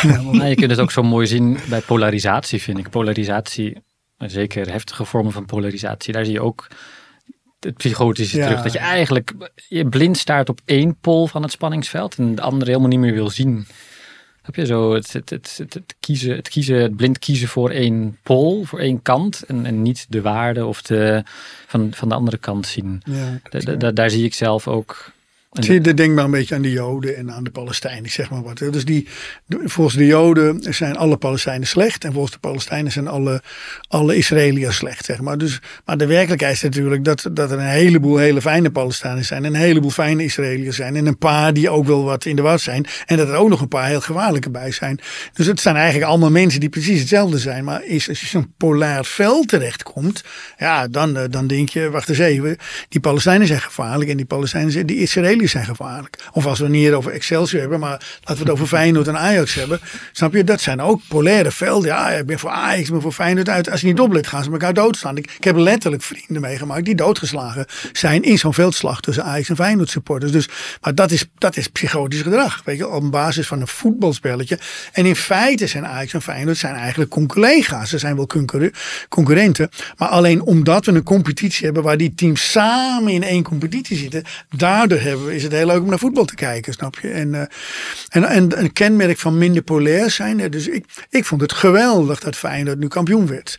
Snap je? Omdat bij Ajax zag je het uit elkaar glippen. En bij PSV is de boel niet scherp. En Feyenoord is eigenlijk een van de grote clubs van Europa. En het is pijnlijk als Feyenoord dat niet lukt. Ik wil natuurlijk wel dat Ajax altijd wint. Maar dat is dat polaire, snap je? Maar als in werkelijkheid wil ik dat het Nederlandse voetbalklimaat gewoon goed is. En dat is heel goed voor Ajax als Feyenoord ook heel goed kan voetballen. Snap je? Dat maakt het alleen maar interessanter. Maar dat is non-polair. Dan ga je eigenlijk alweer wat minder in die polen zitten. En dan ga je meer weg. Je moet gewoon elkaar ook respecteren natuurlijk. Dan kom je meteen bij respect uit. Maar respect gaat verloren als je in die polaire kracht gaat. Dan wordt uiteindelijk de vijand. Ja. Dan zit je in het probleem. En dat is eigenlijk weer een vorm van dagelijks leven, psychose. Oké, mega helder. En nummer 2? Ja, dat is verwarring. Verwarring betekent eigenlijk dat je, moet ik nou met haar trouwen of met haar trouwen of met allebei? Dus verwarring betekent eigenlijk dat je bewustzijn steeds switcht van, dat. Dus dat het een beetje zwervend is. Bij psychose valt het uit elkaar. Maar bij verwarring is het wel bij elkaar, maar het kan maar niet tot een beslissing komen van wat is nou het juiste spoor, zeg maar. En verwarring is wel iets waar we, is niet alleen politiek last van hebben, maar ook Nou ja, alles wat je meemaakt, zeg maar, in de huidige maatschappij is natuurlijk ook een verwarrende wereld. En we hadden net over die smartphone, weet je, moet je nou wel of niet een smartphone? En neem ik zeg nou niet, weet je wel. En dan zeg je, ja, maar zonder smartphone kan helemaal niet. En weer dan zegt, nou, het kan best wel gedeeld van de dag met smartphone en gedeeld van de dag zonder smartphone. En wat doe je? Nou, dat is verwarring, snap je? En dan mag je smartphone nou meenemen naar school of niet, weet je wel. En zijn kinderen nou sociaal behendiger geworden omdat ze social media zo goed kunnen aansturen? Of zijn ze eigenlijk minder sociaal behendig geworden als het gewoon gaat om echte vriendjes en vriendinnetjes hebben en samen iets leuks gaan doen met elkaar? Dus dat is verwarring. Spirituele lessen, leringen, stromingen, verwarring. Ja, absoluut. Toch? Ja, en dat wat jij ook zei, jij zei, moet je geen mentor hebben. Een mentor die een trainee, iemand die hem of zo'n mentor of een mentrix volgt, zegt van, nou ja, ga nou een tijdje dit doen, of ga nou een tijdje dat, laat je nou niet afleiden door dit, weet je wel. Ga nou misschien eens 3 keer een ayahuasca ritueel doen, maar ga dan eens kijken hoe je de kennis die je daar hebt gekregen omzetten in gedrag wat consistent is en waar je die wijze les ook daadwerkelijk laat zien van, nu snap ik wat ik moet doen, in plaats van de volgende. En er ontstaat maar geen wijs gedrag. Dan denk je al, wacht even, hier gaat iets niet goed. Dit lijkt meer op verslaving dan op wijze inzichten tot leven wekken. Zo, dus dat is verwarring. En verwarring is ook wel een reden van veel destructief gedrag, want omdat verwarring is ook beslissingsloos. Dus we nemen maar geen beslissing. En als er dus iets, laten we zeggen, als het water gaat stijgen. En wat moeten we doen? De een zegt, we moeten de dijken doorsteken. De ander zegt, nee, we moeten de dijken hoger maken. En de ander zegt, we moeten het water wegpompen. En nee. En uiteindelijk gaat het helemaal mis. Want niemand beslist wat er gebeuren moet. Dus verwarring is ook wel een beetje heeft een verlammende eigenschap. En dat kan ook daarmee destructief, toch? Kan het op zichzelf best wel weer destructief worden. Dus onderschat het niet, zeg maar. Verwarring heeft best wel niet onderschat. Nou, een derde bewustzijn, die kennen we heel goed in onze cultuur. Dat is specialisme. Bij specialisme ga je eigenlijk de verschillende onderdelen van je bewustzijn gaan zeggen, dat vind ik leuk. Dat vind ik. Dus hij is het eens. Weet je? Ik wil alles weten van dat. Dus nou zie je dat het constructief wordt. En je ziet ook dat de verwarring weg is. Weet je wel? Ik wil brandweer worden. Ik weet alles van hoe je met brand omgaat. Of ik weet alles van het laboratorium. Ik weet alles van die banen. Jij weet alles van wat jij aan het doen bent. Dus ieder van ons specialiseert zich. En op zich is het een hele neutrale en prettige staat van zijn van bewustzijn. Dat is ook waar we in geschoold worden. Hè. Dus we gaan naar school. Nou, dan moet je eens die dingen leren. Maar dan zeg wat wil je laten worden? Dat was ook mijn verhaal. Weet je. Nou, ik wil dat worden. Ga je daarin specialiseren. Dan ga je hoge beroepsopleiding of een vakopleiding. En uiteindelijk word je een meester. Of je wordt iemand die academisch geschoold is. Dan word je steeds meer. Maar het heeft ook weer een gevaarlijk aspect. Want al die verschillende vormen van specialisme. Uiteindelijk is er maar één iemand die nog begrijpt wat in zijn vakgebied over gaat. Dus je krijgt eilandjes van bewustzijn. En al die mensen kunnen niet meer met elkaar praten. Nee. Dat is het grote gevaar van specialisme. Dus de een is gespecialiseerd in het maken van een automotor die op benzine draait. En de ander is gespecialiseerd om uit te rekenen hoeveel zuurstof heeft de planeet. Om hoeveel automotoren kunnen op de zuurstof van de planeet draaien. Dus die weet heel erg veel over zuurstof. En de ander weet heel veel over hoe je een automotor maakt. Maar die twee kunnen niet met elkaar praten. Dus deze gaat gewoon 1 miljard auto's maken. En die gaat zeggen, luister, we mogen hooguit 50.000 auto's rondrijden, want anders. Maar die praten niet met elkaar. Dus specialisme zie je, dat is ook weer het gevaar van specialisme, is dat het levert communicatieproblemen op. Specialisten kunnen niet meer met elkaar praten. Tegenovergestelde van holisme. Holisme is letterlijk, dat is het idee van alles samen. En deze kennis, waar we het nu over hebben, die Taoïstische kennis, die over die 5 vormen van bewustzijn heeft, dat is een holistische stroming. Want die zegt, je moet het bewustzijn als geheel leren bekijken. Dus je moet de invloeden van psychose, de invloeden van verwarring, de invloeden van specialisme en de invloeden van de volgende 2 die we nog niet genoemd hebben. Dat moet je als geheel gaan benaderen. Dan kom je dus weer bij holisme uit. Nou, dus wat wij doen is dus helemaal gefragmenteerd. Ja. De psychotische mensen zitten in de kliniek bij spreken of gaan ongehinderd hun gang. Totdat ze uiteindelijk tegen een grens oplopen en gaat het worden zin. Of heel veel verwarring, wat de mensheid ook wel een beetje maakt. Ja. Of heel veel specialisme, waardoor je heel veel weet van één ding, maar je kan met niemand praten. Ja. Tunnelvisie, hè, zo noem je het ook wel. Tunnelvisie, al die specialisten. En daar herkende ik me zelf in zekere zin natuurlijk ook in. Ik zat ook op een soort academisch spoor. En ik dacht, specialisme of specialistische kennis, dat is het hoogst haalbare. En dat vond ik dus super inspirerend om te horen van, wacht eens even. Ik herkende gewoon in wat jij schetste van, En heel fijn om te ontdekken dat daar dan dus nog meer achter zit. Maar En wat ik vooral heel mooi vind, is dat wat jij zegt, hè, specialistische kennis is in principe... specialisme is een soort neutrale kracht, zou je kunnen zeggen. Je kunt er hele mooie dingen mee uitvinden, bedenken, tot inzicht komen. Maar de vraag is vooral, hoe ga je er dan mee om? En dan is de vraag, en als je dus specialistisch met die kennis omgaat, vanuit specialisme, dan heb je dus die oogkleppen op. Dan heb je niet het zicht op het grotere geheel en niet het zicht op de lange termijn. En we laten ons natuurlijk best wel blind leiden door mensen die zogenaamd specialistisch zijn, omdat zij van een bepaald onderwerp heel veel afweten. Maar precies wat jij net ook zegt, Reinoud, dan niet meer met elkaar praten. En dan voor je het weet zit je ergens in een stroming meegezogen die specialistisch ergens over is, maar totaal niet meer doorheeft wat dat tot het geheel doet of tot een andere tak van is. En we doen dat omdat specialisme in onze cultuur de hoogst haalbare en ook vorm van bewustzijn is. En ook de meeste status heeft. Specialisten hebben status. Als je een specialist bent of als je aan een universiteit werkt of je bent een captain of industry of wat dan ook.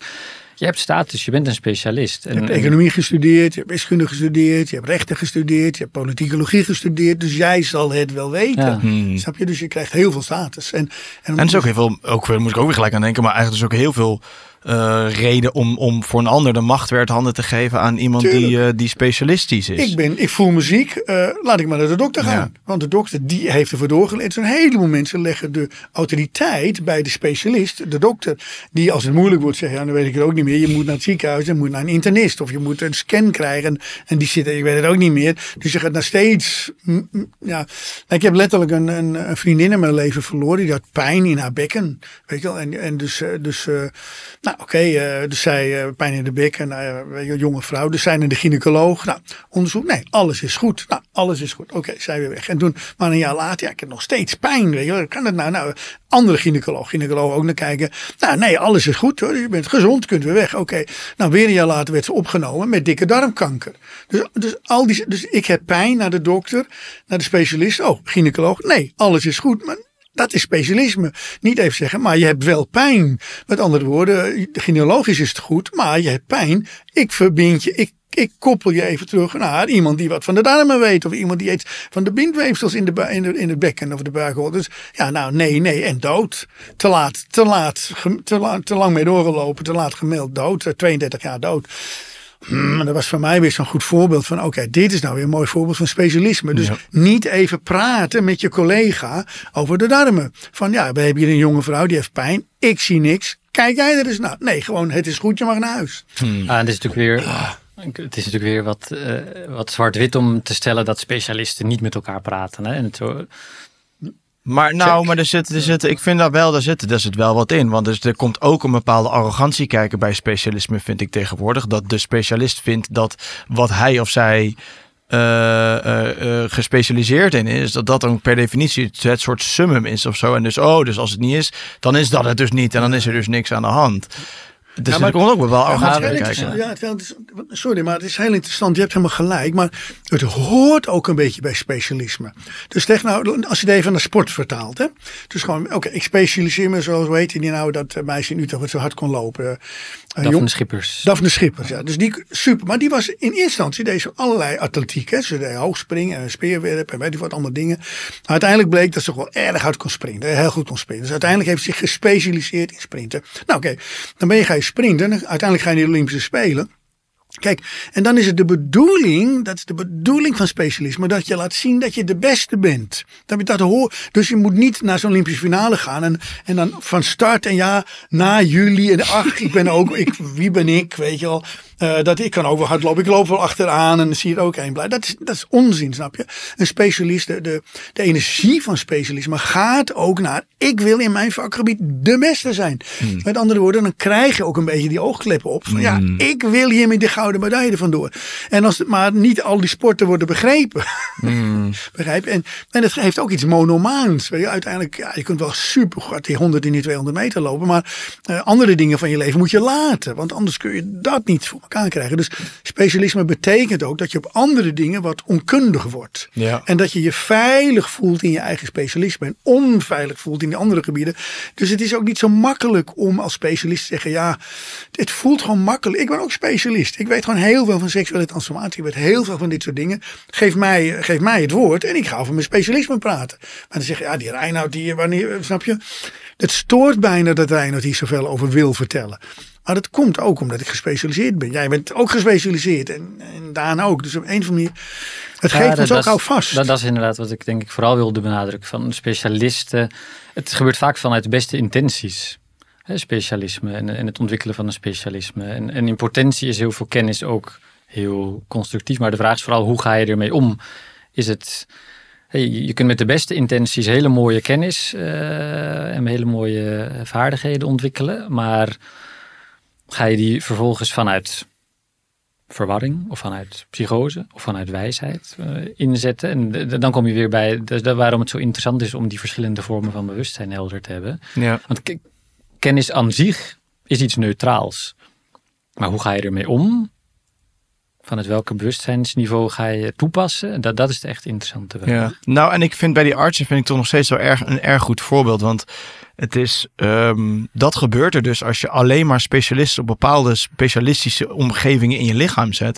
Ik bedoel, ik zou nu nooit meer, tenzij ik mijn been breek of zo, naar iets van een westers ziekenhuis gaan ergens voor. Ik zou het ergens anders zoeken naar iemand die een holistische kijk heeft.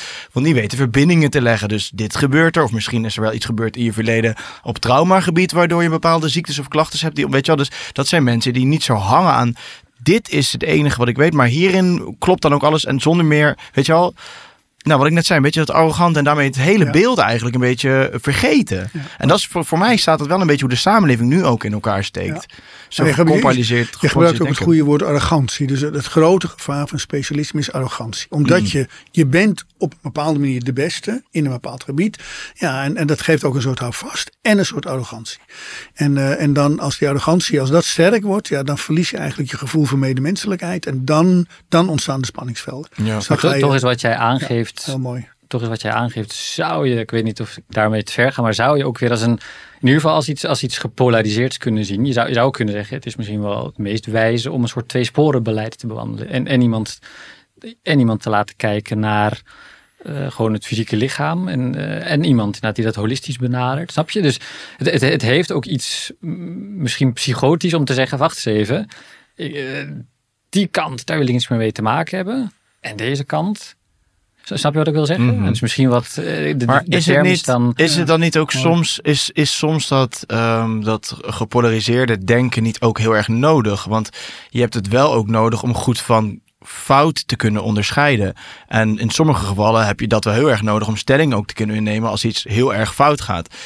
En dit is natuurlijk gebaseerd, ik zeg het nu, ik chargeer het ook een beetje met de westerse geneeskunde en zo.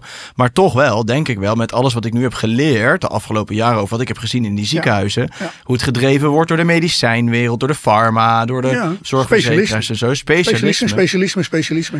Economisch specialisme, farmaceutisch specialisme, inwendig specialisme. Het is allemaal specialisme. En ze zijn allemaal een beetje het gevoel van menselijkheid kwijt. Precies, dus heeft het dan misschien, kan het ook nuttig zijn om dan terug, als je het psychotisch zou willen noemen, om soms dan terug, of in ieder geval in dat gepolariseerde bewustzijn te komen weer, om vanuit daar wel te kunnen zeggen, hoos eventjes, maar ik ga in ieder geval, als ik nu last heb van mijn buik, niet meer naar de westerse geneeskunde, maar dan ga ik nu even naar iemand die zich meer georiënteerd heeft op een holistischer vlak. Ik zou dan want uiteindelijk gaat het natuurlijk, en ik denk als we zometeen wijsheid bespreken, je ontkomt in deze polaire werkelijkheid niet aan polaire keuzes. Snap je? Je moet iets doen. En als je het ene doet, ga je het andere niet doen. Dus dat is uiteindelijk ook het antwoord van wijsheid, of hoe wijsheid zich manifesteert in je handelen, is polair. Kan niet anders. Maar de vraag is, van waar komt de beslissing? En ik denk dat we allemaal een punt proberen te maken, of een hetzelfde proberen te belichten vanaf een andere kant in dit gesprek. En al die punten, wat jij zegt, klopt. En wat ik probeer aan te geven, maak je eigenlijk een vraag die ik stel, maak je inderdaad die keuze. Je moet een keuze maken. Inderdaad. Je bent ziek, ga je nou wel of niet een tweesporenbeleid doen? Ga je alleen naar de holist? Ga je alleen naar het ziekenhuis? Je moet een keuze maken. En maak je die keuze vanuit lading of vanuit angst? Of maak je die keuze vanuit wijsheid? Mm-hmm. En ladingsvrij zijn. En heel vaak maken we keuzes vanuit polariteit, vanuit lading op een van de twee polen. En dat is eigenlijk de vraag. En uiteindelijk als je voor jezelf kunt zeggen, joh, ik doe het niet vanuit lading. Ik doe het niet vanuit angst. Ik doe het niet vanuit bepaalde overtuiging. Ik doe het niet, weet ik het wat, you name it. Maar ik doe het echt vanuit een soort ladingsvrije plek in het midden van het midden van het midden. Dan zou ik zeggen, ja, dan is het een wijze keuze. Mm-hmm. Nou, dan komen we eigenlijk bij wijsheid. Dus misschien een mooi moment om wijsheid uit te Ja, nee, nog even bij dus even, daar moeten we zeker heen. Maar toch even over dat arrogantie. Dus in China, ik ben helemaal niet zo'n China-fan, ook al ben ik Taoïst, maar ik zie juist wat er van alles in China ook niet goed is. Maar in China hebben ze eigenlijk een tweesporenbeleid. Want het is een communistisch land, niet kapitalistisch. Dus ze zijn een andere manier uitgegaan van hoe je investeert en hoe je de rijkdom verdeelt. Dat maakt ze relatief arm, die landen. Dus als je naar de communistische landen kijkt, Albanië, Noord-Korea, Cuba, zijn arme landen. En die werken met een ander economisch model, wat ten opzichte van het kapitalistische model nadelig lijkt. Hè. Even tussen haakjes. Maar ze hadden geen geld voor ziekenhuis in China. Maar ze hadden wel zieke mensen. Dus wat gingen ze doen? Ze gingen dus terug in die oude cultuur kijken, Taoïsme. En kwamen daar die geneeskundige dingen van de Taoïsten tegen. En dat is acupunctuur en acupressuur en kruidenleer. Dat was dan allemaal eeuwenoude kennis.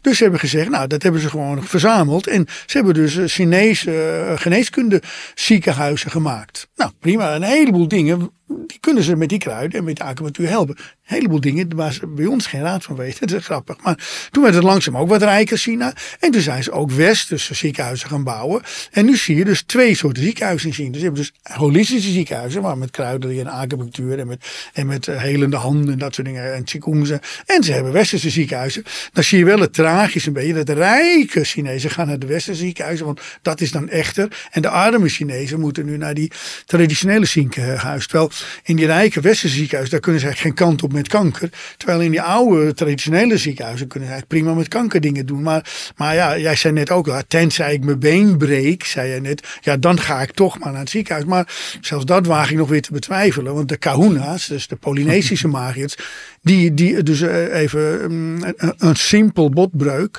dat kunnen ze echt in een kwartier helen. En dus zonder littekenweefsel. En je kunt gewoon meteen lopen klaar. Dus een gebroken bot kun je op een hele goede manier holistisch of met magie helen. Dus ik zou nou juist zeggen, nou alleen bij een gebroken been zou ik nou juist niet naar een ziekenhuis gaan, maar naar een holist. Maar die moet je dan wel kennen. Ik wou net zeggen, dan moet je hem wel kennen. Ja, je moet ze wel kennen. Maar die zijn er heel weinig. Maar er zijn dus botgeneesers die dat echt een gebroken bot gewoon, kunnen ze echt in kwartiertijd helen. Dus gewoon, en dan kun je met een röntgenfoto niet meer zien dat het gebroken is. Wow. Ja. Het is wel mooi, je zei het ook over, daar had ik laatst inderdaad ook nog zo'n video over gezien, over het genezen van kanker in die oudere traditionele Chinese ziekenhuizen. Ja. Hoe ze dat doen en hoe dat dan opeens magisch verdwijnt. Terwijl ze in de westerse ziekenhuizen geen idee hebben. Nee, maar dat zijn echt wel hele verschillende uitgangspunten. En ook die Chinese geneeskunde is weer een vorm van specialisme. En ook die zie je soms weer een beetje arrogant. Dus specialisme en arrogantie, dat gaat bijna noodzakelijkerwijs hand in hand. Ja, Ronaldo is de beste voetballer van de wereld. Een van de beste. Natuurlijk is hij arrogant. Dat past bij die positie. Het is heel moeilijk om bescheiden te blijven als je zo goed bent. Maar het zou wijs zijn om niet arrogant te zijn. Nou ja, dan moet je wijsheid gaan trainen. Maar wijsheid bestaat niet in onze cultuur. Dus daar kun je dat mensen niet verwijten dat ze dan niet die wijsheid erbij pakken. Nee. Nummer 4. Dat is wijsheid. Dat is wijsheid. Ja, dus nice. die is dus wel bekend in onze cultuur. We verlangen wel naar wijsheid. Maar we weten niet meer hoe we eraan komen. En wijsheid is eigenlijk dat de verschillende bestanddelen van je bewustzijn niet zozeer het eens zijn. We moeten die kant op of we moeten die kant op. Maar we moeten naar het midden. Dus dat is het. Dan krijg je een beweging. En dat gaat ook weg bij de polariteiten. Dus nu ga je niet de kant van de specialisme op. Maar nu ga je naar het midden. Dus nou, wijsheid gaat eigenlijk uit van een gemeenschappelijk uitgangspunt van wijsheid. Dus er moet een soort kern zijn van hier is het midden. Zeg maar. En vanuit dat midden gaat het eigenlijk groeien. En dat groeien, dat moet goed zijn voor jou. Maar dat moet vanuit het midden ook goed zijn voor de ander. En dat moet vanuit het midden ook goed zijn voor het grotere geheel. Dat bedoel ik de hele mensheid, maar ook de mensheid in verhouding tot de hele planeet. Dus dat gaat de hele tijd uit van, het moet in balans blijven. Dus eerst alles in balans. En dan dat balansknopje, dat heet parelbewustzijn. Dat is een van de termen uit de interne alchemie. Dus je moet eerst iets vinden van, boem. Nou, Dit is het beginpunt. En nou vanuit dat... En je zou kunnen zeggen dat je dan in dat ladingsvrije zit. Snap je? Dan, ja. Het is natuurlijk een beetje abstract als je gaat zeggen het moet naar het midden. Maar als je het weer even koppelt aan polariteit en er zijn 2 polen. Dan ga je dus beide polen als het ware insluiten. En ik vind dat zelf super mooi om in het dagelijks leven te kunnen doen. Snap je? Je wilt het een... En je vindt eigenlijk dat je het ander niet mag of andersom. Maar dat je eigenlijk in jezelf gaat aanvaarden van... wacht, ik wil het een, maar iets in mij wil het een. Iets in mij wil ook het ander. En dat je niet een van beide er niet mag zijn... maar dat je allebei insluit. En dat als het ware verdraagt. Iets in mij wil dit, iets in mij wil dat. Dat aanvaarden en dan drijven als het ware die polen naar elkaar toe... En kom je in een soort non-polariteit van, wacht even, oké. Ja, het een, daar valt wat voor te zeggen. En het ander, daar valt wat voor te zeggen. En daar blijf je dan niet in hangen. En dat is mooi. Dan kun je als het ware, ik ervaar dan echt, dan ontvouwt het zich. Dan doe ik iets. En dan heb ik in ieder geval het idee van, nu heb ik inderdaad niet zelf gekozen, maar nu heb ik het antwoord van wijsheid laten ontstaan, zeg maar. Maar dat ontstaat dus pas als je dat ladingsvrije punt vindt. Of vanuit dat, ik weet niet of het te abstract is, maar... Nou, ik volg hem denk ik wel. Maar kan ik het omschrijven als zeg maar... Want ja, als je in het geval van iets willen of iets niet willen... komen er vaak angsten dan wel... Weet je, aan de ene kant komen er angsten bij. Of precies. Verleiding. Niet verleiding. Exact. Maar wel verstandig blijven. Ik moet dit, maar ik wil dat. En dus dat parelbewustzijn, zeg maar, het punt waar heb je die gevoelens er niet meer bij. Of in ieder geval, die accepteer je gewoon. En vanuit daar laat je niet meer een beslissing nemen. Je hebt ze allemaal gezien. Ja. Want als je ze niet ziet, dat is, zou je kunnen zeggen, weer een beetje psychotisch. Dan wil je iets niet zien. Maar zodra je het allemaal ziet en het mag er zijn, het heeft een plek, dan... En daar kan dus die parel, want dat is een soort symbool wat je in je innerlijk landschap maakt. Via interne alchemie, daar kun je ook weer een heel verhaal over vertellen. Maar dat ervaar ik dus echt als iets, ik kan daar echt nu contact mee maken. En dat kan dan mij beïnvloeden, zeg maar. Dat kan mij helpen in dat ladingsvrij te komen en een richting te kiezen. En Dat is hoe ik dat eerste niveau van wijsheid ervaar. Dat je echt in dat ladingsvrije komt en van daaruit het antwoord van wijsheid eigenlijk laat ontstaan. Het interessante van bewustzijn is dat je kunt dat niet op school leren. Dus je krijgt als babytje bewustzijn mee. Je ligt in de wieg. Weet je wel, ook als je mama en papa bent, ik ga een kindje maken. Dan ligt er uiteindelijk zo'n babytje in de wieg. Dat is een wolkje van levenskracht. Maar er zit ook bewustzijn in. En er zit ook vermogen in om spiritueel te ontwaken. Dus op een of andere manier als mama en papa zo'n kindje maken ze niet alleen het wonder van het lijfje van zo'n baby. Maar ze maken ook het wonder van dat er in dat lijfje dus levenskracht en bewustzijn en het vermogen tot spiritueel te ontwaken zit. Er ligt echt wel iets onvoorstelbaars in dit wiegje eigenlijk. Hè? En dan worden we ouder, zoals we zijn nu ouder. En als je nu vraagt, hoe kom je aan je bewustzijn? Ja, als je eerlijk bent, heb je het op een bepaalde manier meegekregen. En je kunt tijdens het leven er wel dus aan toevoegen. Of je kan misschien ook kwijtraken. Bewustzijnsverruiming en bewustzijnsbeperking. Je kunt dus dat bewustzijn ook nog iets wat beweegt blijkbaar. Maar waar beweegt het dan? Hier en hier is mijn bewustzijn nu zichtbaar? Nee, zeg maar. En dan kom je bij een concept van de mysteriescholen in Azië eigenlijk. Hè. Zo echt een kenmerk van de mysteriescholen in Azië. Maar eigenlijk misschien wel van alle mysteriescholen. Dat er behalve een uiterlijk landschap. Gewoon de microfoon en de kleren en gewoon de wereld die we kunnen meten en weten. Nou, wat je met de 5 zintuigen waar die je kunt waarnemen. Waar de academische wereld. De zonnestelsels, piepklein, tot moleculen. Maar dat is allemaal uiterlijk landschap. Maar in die mysteriescholen zeggen ze, er is ook nog een innerlijk landschap. Dus er is een droomlandschap. Of er is een energetisch landschap. Dus dan komen ze veel meer. En dan vinden academici het dan zweverig worden. Maar nu wordt het zweverig. Maar nou kun je het niet meer meten en halen. En nou zie je de academici, die zijn eigenlijk, dat zou je kunnen zeggen, de hoeders van, of de specialisten van de meetbare wereld. Maar de onmeetbare wereld, en vergis je niet, die is er echt. Want bijvoorbeeld, jij denkt eens wat nu, jij. dan heb je wat gedacht. Hè, bij wijze van spreken. Nou, waar is dat nu? Waar is die gedachte nu? Nou, die kunnen we meten, kunnen we weten. Dus een academisch iemand zou zeggen, nee, die gedachte die bestaat niet. Maar de hele academische wereld is dan ook opgebouwd. Als hij nu in een hersenscanner zou gaan liggen, dan zou er nog activiteit zichtbaar zijn. Zichtbaar, ja. Dus dat is natuurlijk, maar dat is niet de gedachte zelf. Dat is inderdaad. Je kunt elektrische en biochemische dingetjes zien vonken in je schedelholte. Maar is dat jouw gedachte? Dat is absurd, zeg maar. Dus, en dat innerlijk landschap, dat is eigenlijk het gebied waar de interne alchemie zich in bevindt.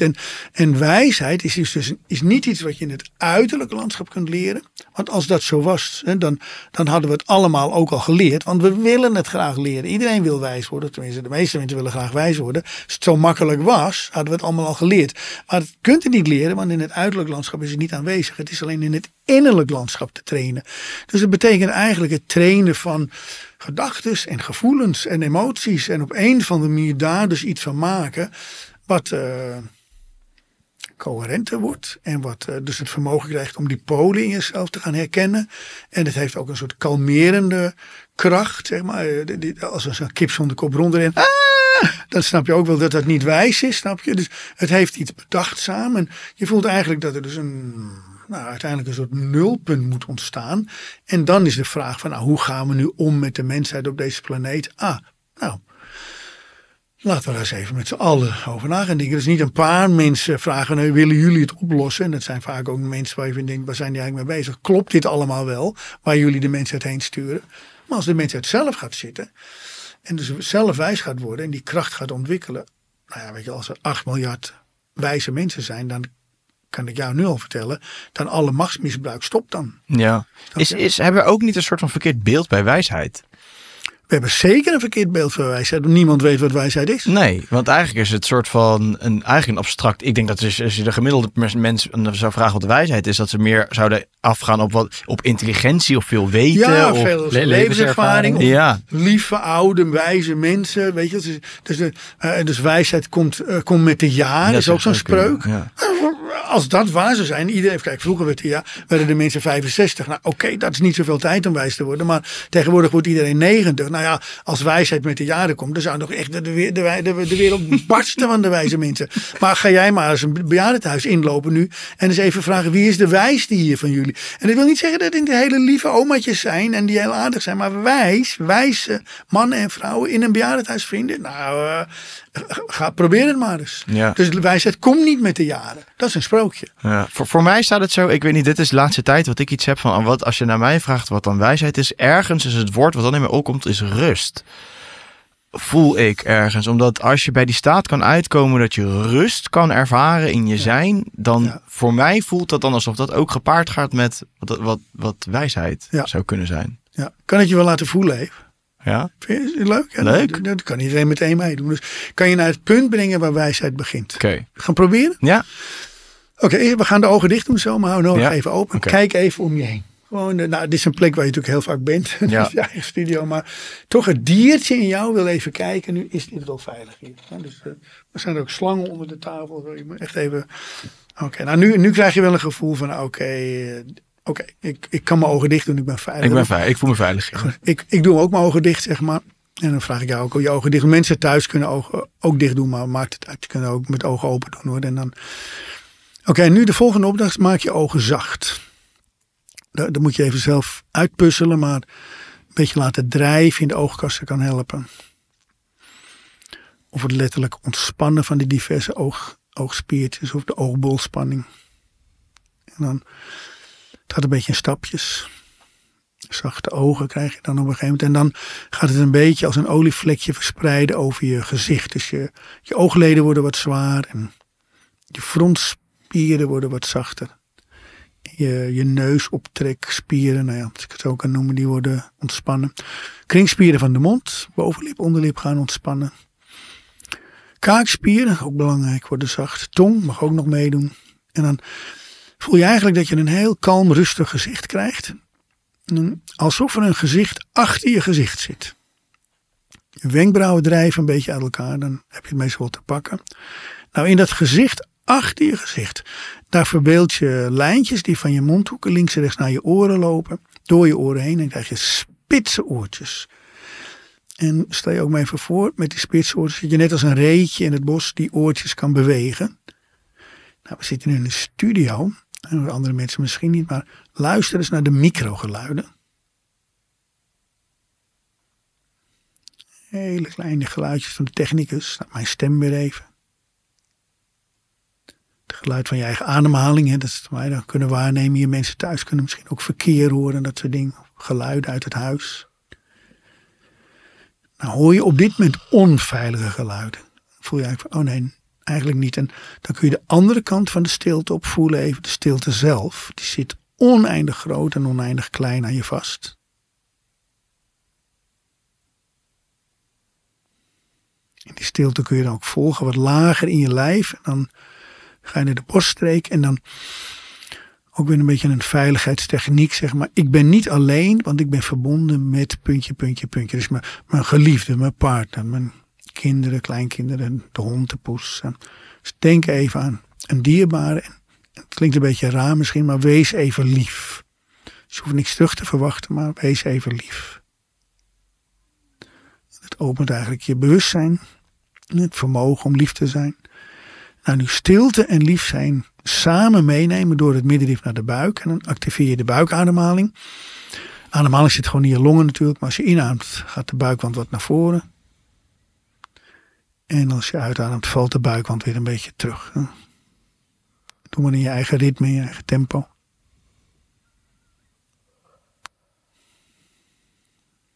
En dan... Nu zit je als het ware op een soort plekje waar je wijsheid kunt gaan vinden. Dat is ook wat je net zei, dat kalm zijn. Voel ook even hoe kalm je nu bent. En dan kun je verschillende lijnen voorstellen. Dat is een lijn van beneden naar boven die door je heen loopt. En jij zit in het midden van die lijn. En er zit een lijn van voor naar achteren. Die laat je kruisen, zeg maar in jou, in de buikholte met die verticale lijn. Zit je ook weer in het midden. Je kunt ook nog een lijn vanuit je flanken voorstellen, van links en rechts, die ook weer op datzelfde punt in je buikholte gaat. Dus, en daar ook weer kruis. Dus die verticale lijn en die horizontale lijn van voor naar achter en die horizontale lijn van links en rechts, die komen alle drie op hetzelfde punt uit, ja, in het midden van je buikholte. En als je nou een beetje nieuwsgierig naar dat punt gaat, dan kom je eigenlijk in jouw midden uit. En dan de rest is eigenlijk storm om je heen. Dat is de werkelijkheid. Iets in jou zit dus helemaal mooi stabiel. In het midden van het midden van het midden. En op dat punt waar je daar nu een beetje zit, daar kun je dan op ankeren. En als je daarop ankert, dan wordt het parelbewustzijn. Dat is eigenlijk het plekje van wijsheid, waar je wijsheid kunt zaaien en kunt laten groeien. Nou, dan doen we zo weer de ogen open. Wacht nog even, maar gaan we de ogen wel open doen. Maar probeer met je ogen wat achter in de oogkassen te blijven. Dus dan ga je ogen wat naar achter in je beleving. En doe je nu rustig de ogen weer open. Kom je een beetje, net alsof je uit een droom weer wakker wordt. Kom je weer terug. En dan, nou, mensen thuis misschien ook. Nou, dat is een kleine ervaring. Hoe voelt dat? Rustig. Omdat je ook zei van dat wijsheid volgens jou wel iets rustigs moest zijn. Maar dan moet je natuurlijk weten waar dat rustpunt zit. Ja, dus wij denken altijd dat wijsheid hier zit. Maar het begint dus in je lijf. In het midden van het midden van het midden van het hele wezen wat je bent. Nou ja, je lijf, dat is weer uiterlijk landschap. Uiterlijk landschap, maar innerlijk landschap is het wezen wat je bent. Je bent ook een wonder, snap je? Je leeft en je hebt bewustzijn, je hebt spirituele vermogens. Dat is veel meer dan alleen dat lijfje. En de anatomische, fysiologische specialisten raken in de war. Die denken, het moet hierin gebeuren. Maar dat zit veel meer in velden in en door je heen. En dat in het midden, daar is in het midden van het hele wonder wat je bent, daar begint dat zaaien van wijsheid. En dat kun je dus van daaruit kun je het laten groeien. In 7 grote stappen. Dat zijn 7 grote stappen die je kunt maken. En die 7 stappen, nou, ik bedoel, je hebt ongetwijfeld wel eens van aura gehoord en van de chakras gehoord. Nou, daarom noem je ook het getal 7, zeg maar. Elk chakra heeft daar een eigen aandeel in. Dus je kunt chakra voor chakra voor chakra kun je in die wijsheidsenergie krijgen. En dan uiteindelijk word je een volledig ontwikkeld bewustzijn van wijsheid. Dat zijn 7 stappen. Door dit soort oefeningen ook? Of? Zo begint het. Wat je nu deed is eigenlijk een soort mini-begin. Het innerlijk landschap in. Want waar was je nou net? We zaten gewoon hier. Maar toch was er iets in jou Daan. Ja. En jij deed mee. De mensen die geluisterd hebben, die waren ook even ergens. Dus iedereen staat op zijn eigen punt van wijsheid. Dat is het leuke. Dus bij elk mens, elk wezen volgens mij. Wijsheid begint dus allemaal in onszelf. Dus je hoeft het niet bij een ander te halen. Het zit allemaal in jou. Ja, en dus juist eigenlijk, zo voel ik hem ook wel, uit de ruis van je hoofd vandaan. Juist uit het denken vandaan. Dat is specialisme. Of verwarring, of nog erger psychose. Ja. Dus dat is wijsheid. Ja, of het is het begin van wijsheid. Ik vind het leuk, mooi dat je, dat je ook zelf die conclusie al hebt getrokken van het begint eigenlijk bij rust. Want het is zo, het lijkt zo bijna banaal of zo, maar het is zo fundamenteel wat je daar zegt. Omdat het echt... En er zijn dus volgens mij gradaties in rust. Ik denk dat ladingsvrij, wat ik dan... Ik noem het dan eigenlijk ladingsvrij. En dat zou je dan kunnen... Dat is nog weer wat anders in mijn beleving dan gewoon rustig zijn. Maar het begint daar wel. En eigenlijk stapje 0. Want als je nou hebt over 7 niveaus van wijsheid... en parelbewustzijn is dan het eerste niveau...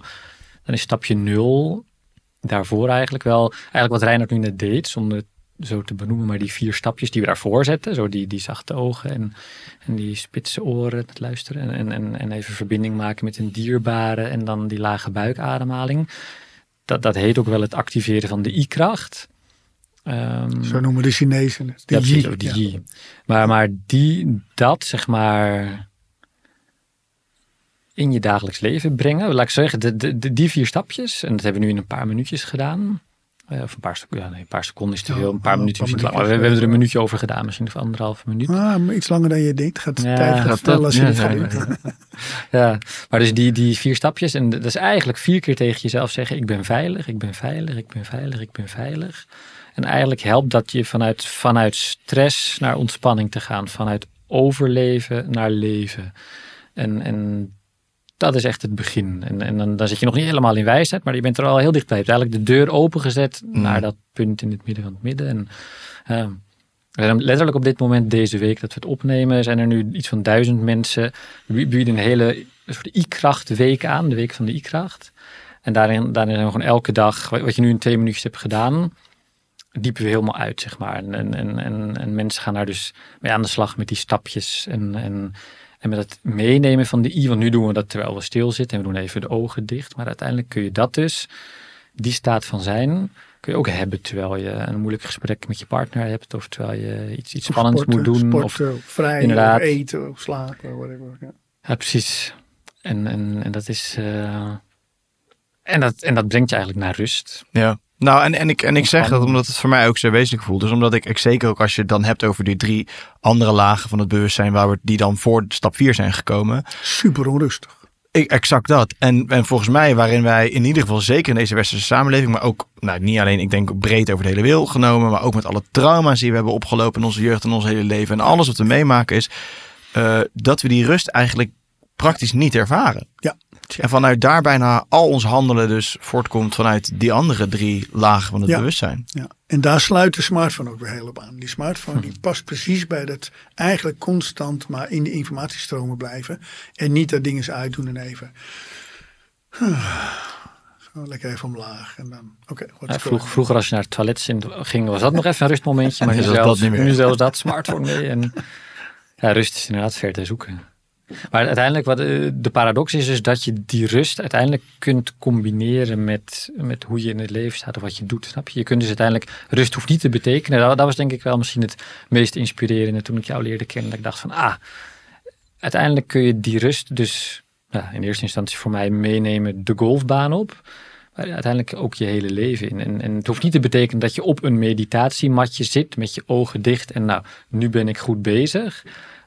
Maar en dat hoort er wel bij, hè? Want het droog trainen van die stapjes en dat ervaren en dat verdiepen, dat is belangrijk. Maar het gaat erom dat je dat mee kunt nemen. En dan kom je weer bij wijsheid. Volgens mij hebben we nog niet zo. Het gaat uiteindelijk over invloed, over macht, over impact, snap je? Het gaat over dat je stilzittend op dat matje gaat het niet gebeuren. Maar uiteindelijk als je die staat van zijn mee kunt nemen in je interacties met andere mensen en mee kunt nemen in wat je doet. Now we talk business, zoals jij dat, ik denk dat je wijsheid wel eens zou kunnen duiden of kunnen vertalen met de woorden veilige macht.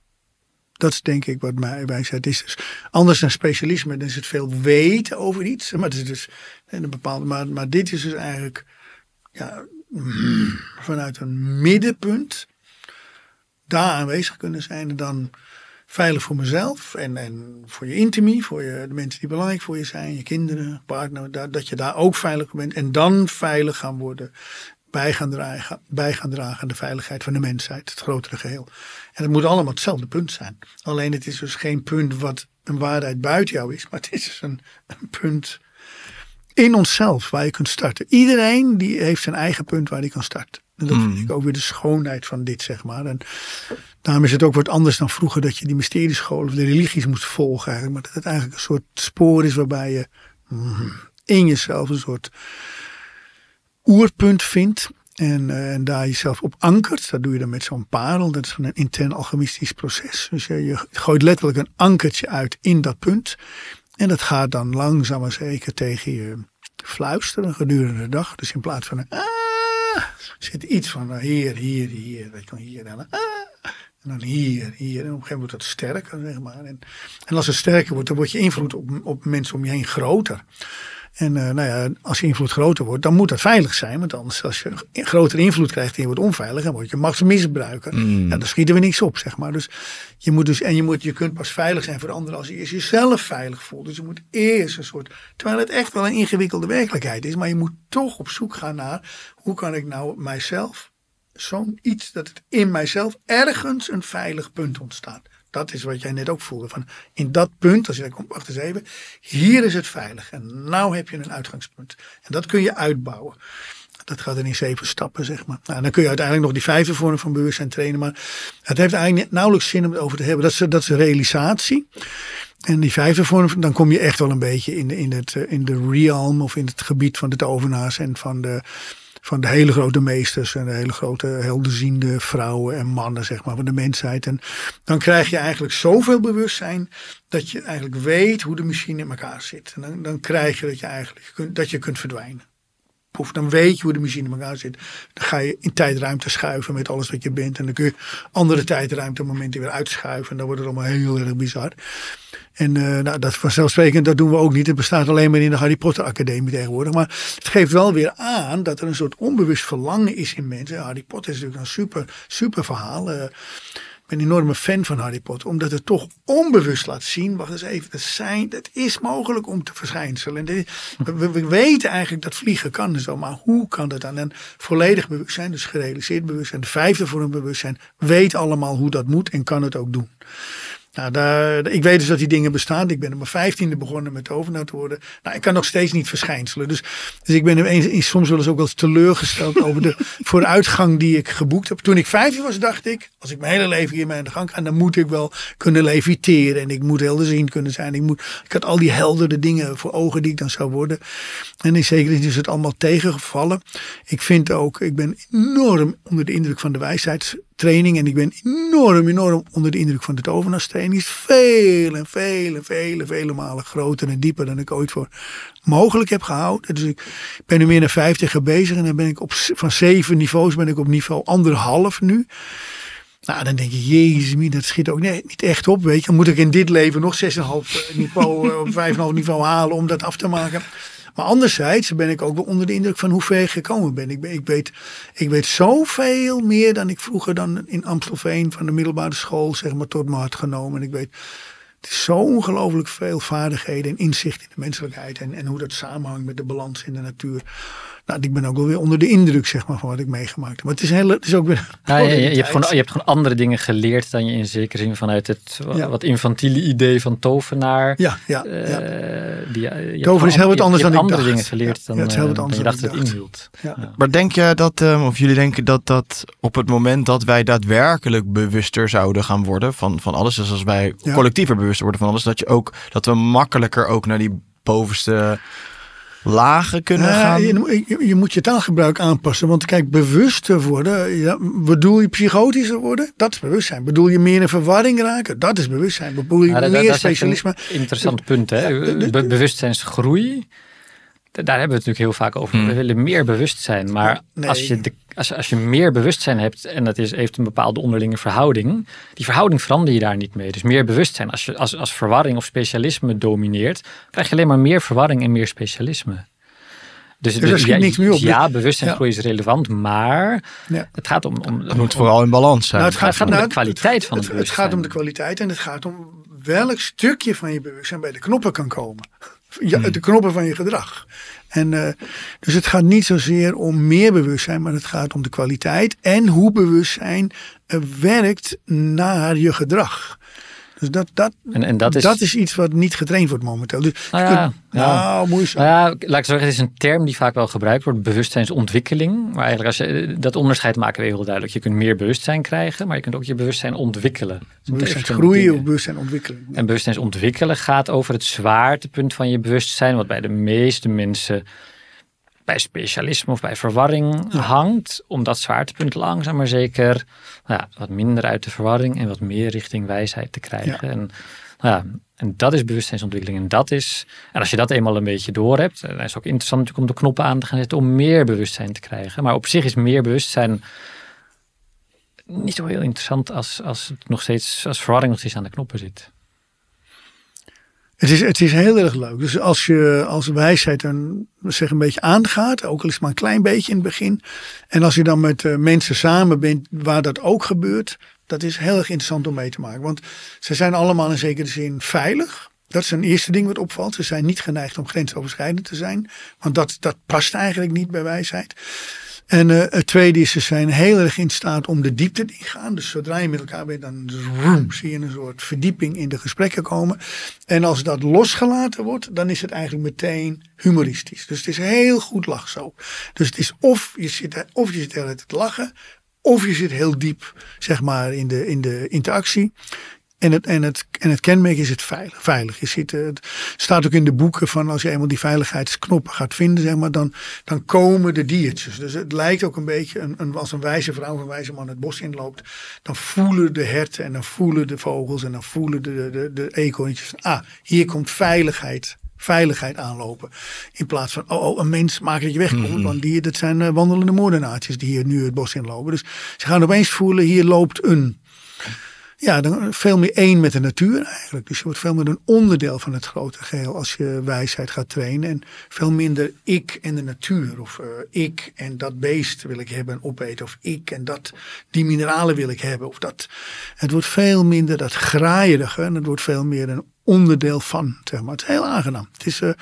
Dat heeft mij ook verrast. Want bij wijsheid denk je altijd, het zal een beetje serieus zijn en zo. Maar dat is helemaal niet waar. Het is een hele mooie beweging van heel licht, heel vrolijk, naar heel diep en vooral veilig. Mooi. Ja. Ik hoor je net een paar keer de term macht gebruiken. Ja, macht. Ja. Dat is denk ik ook een term, je zei het net aan het voorgesprek al even, maar die ook wel, waar inmiddels wel een soort van zwart beeld omheen hangt. Hè? Zwarte connotaties.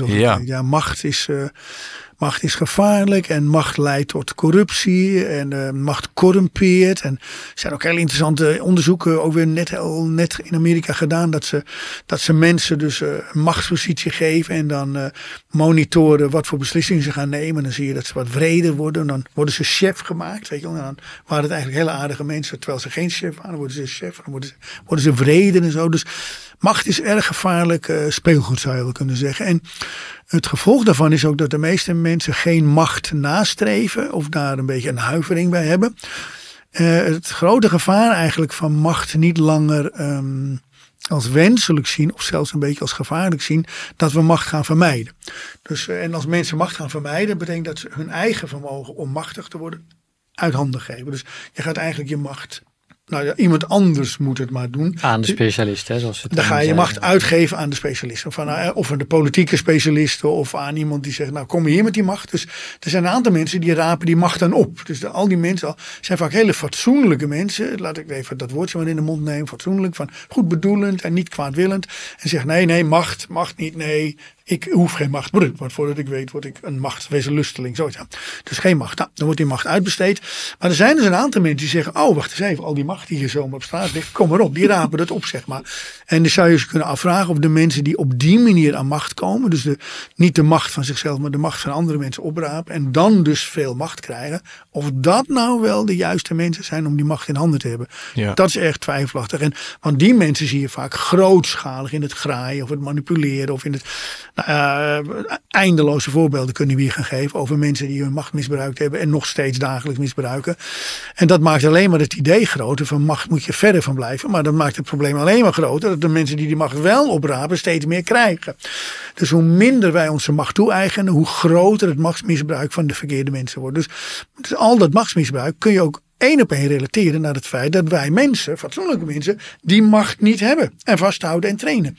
Dus het is een heel erg gevaarlijk spelletje om macht dus niet te omarmen en op een veilige manier te leren gebruiken. Als alle mensen nou hun eigen macht zouden toe-eigenen, dit is mijn macht en dat veilig zouden maken en jij en jou en je vader en je moeder en je vrienden en je vriendinnen, boem boem boem en allemaal machtige mensen, allemaal niks uitbesteden aan anderen. Nou, stel je maar voor 1 miljard mensen op deze planeet die allemaal machtig zijn, dan is het toch in 1 klap afgelopen met al dat misbruik. Ja. Misbruik. Het is toch in 1 klap afgelopen. Ja.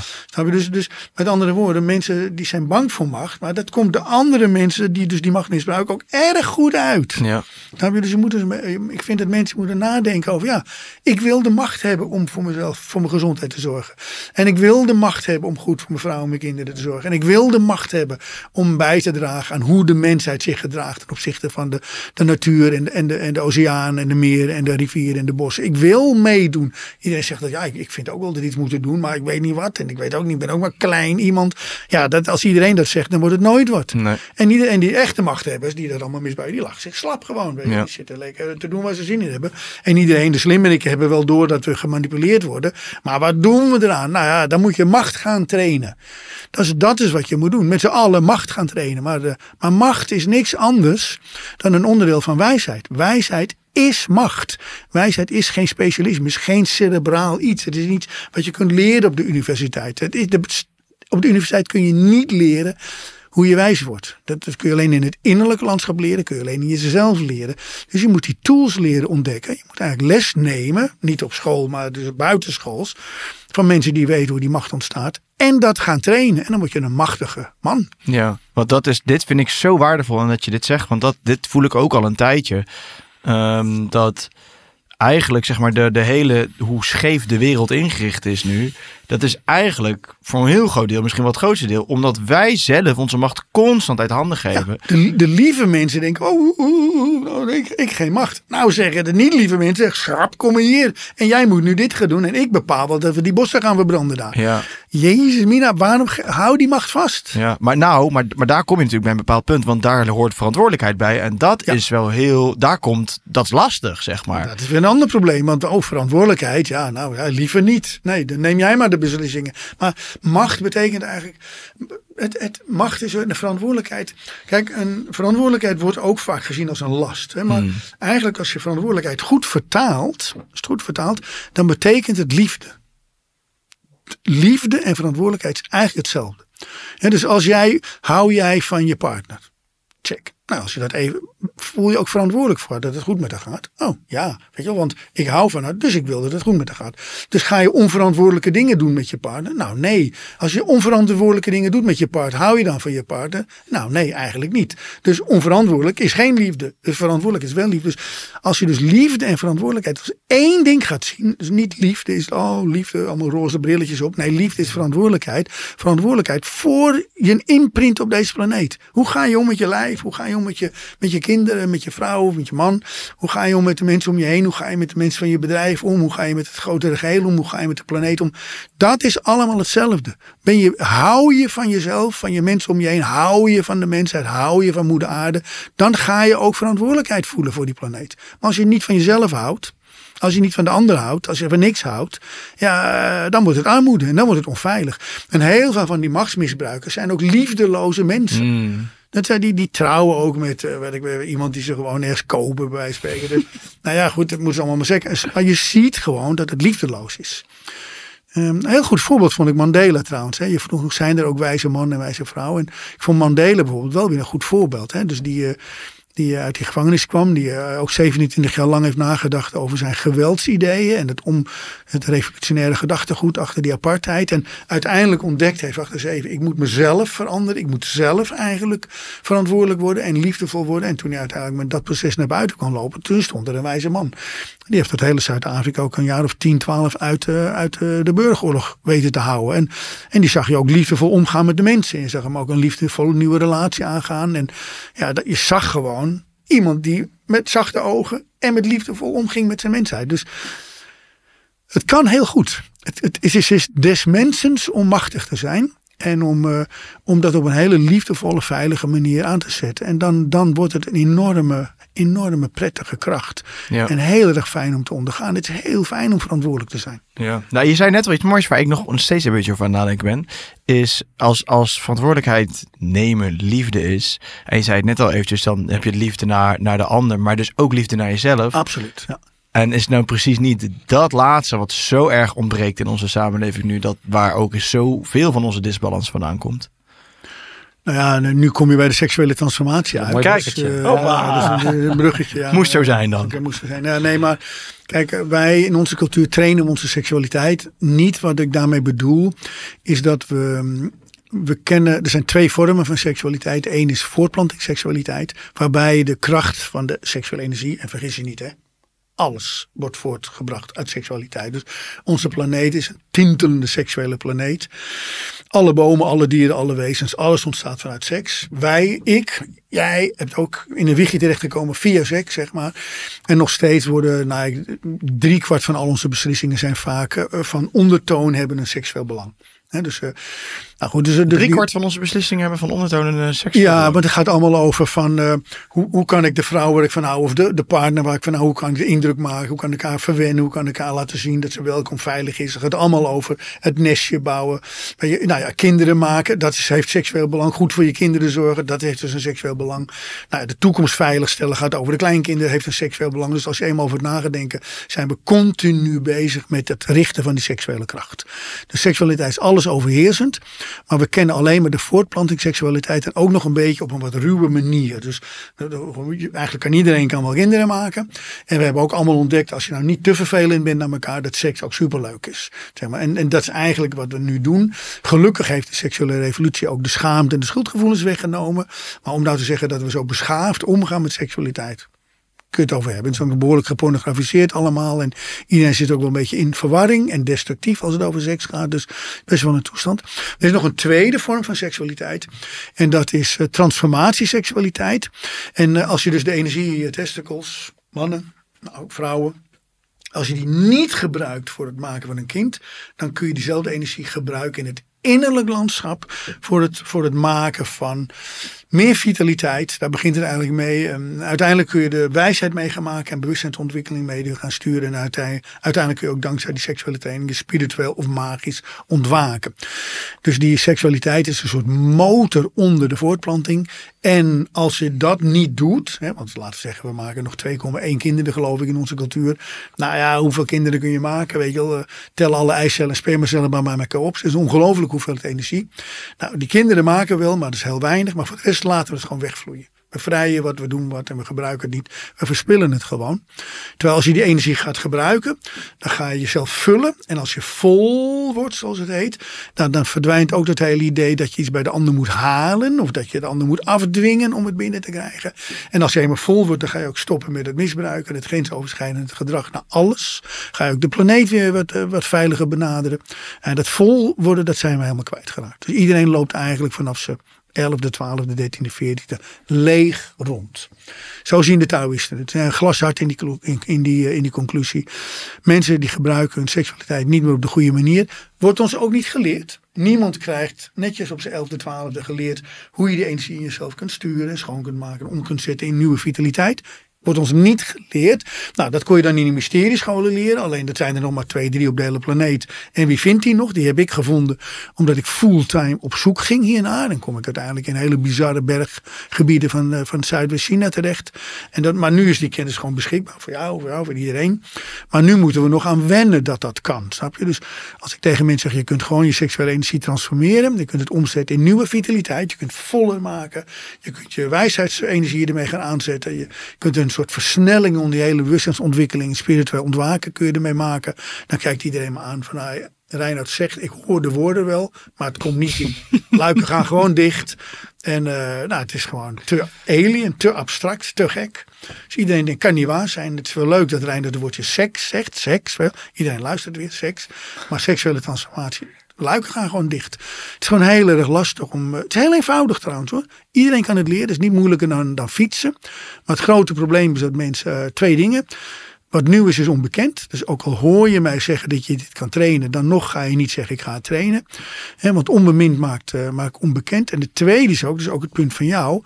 Als je dit gaat trainen, dan kom je in kracht. Nou word je opeens een krachtige man en een krachtige vrouw.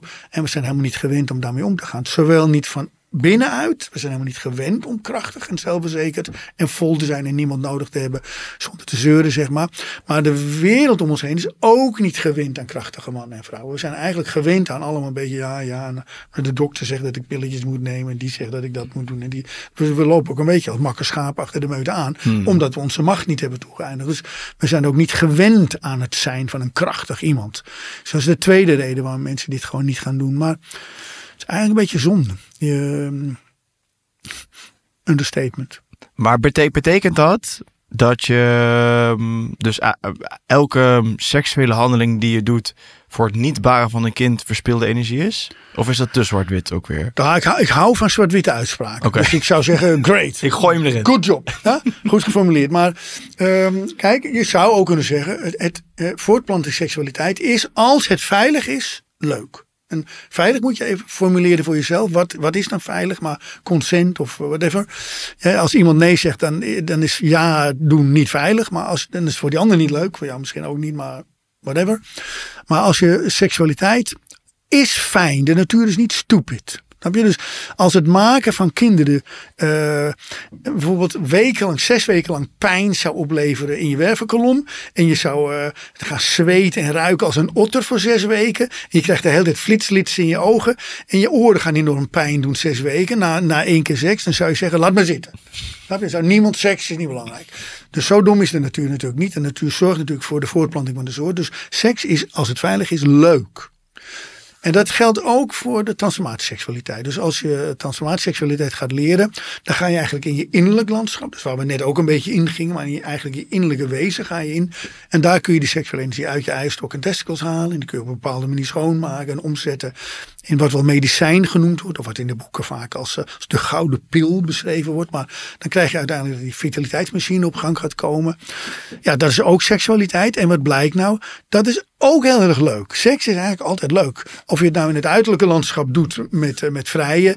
Vrij is eigenlijk een kind maken, maar met een condoom of een pil ertussen of een pessarium of whatever, een koperdraadje, whatever, al die manieren om dus wel de lusten, maar niet de baten, zeg maar. Maar eigenlijk vrijen wij in onze cultuur, we zijn de hele tijd kinderen aan het maken zonder dat we kinderen maken. Alleen af en toe maken we een kind. Hè? Maar dat is voor de natuur en voor een lichaam best lastig. Vooral voor vrouwenlichaam is het best lastig om veel te vrijen, zeg maar. Alleen door voortplantingsmechanismen dan de bevruchting tegen te houden. Want het lijf is eigenlijk steeds klaar te maken om een kind te maken. En dan weer geen kindje en een kind en weer geen. Dan krijg je ook de boze baarmoeders komen daar vandaan. En ook dat heel veel vrouwen uiteindelijk in een soort kinderdwang terecht kunnen komen. Van het eindeloze vrij en er komt maar geen. Terwijl een natuurlijk lijf zijn nou vrije boom zwanger. Snap je? Mensen zijn zo vruchtbaar als de pest. Dus dat houden we tegen. En dat heeft zijn prijs. Hè? Alles heeft een prijs. We doen daar een beetje makkelijk over. Maar innerlijke seksuele training, dus de energie uit je eierstok en testicles naar binnen weten te richten en om te zetten in het medicijn. Ja, dat geeft een soort heel sterk, dan kom je bij die zelfwaarde uit, waar we het net over hadden.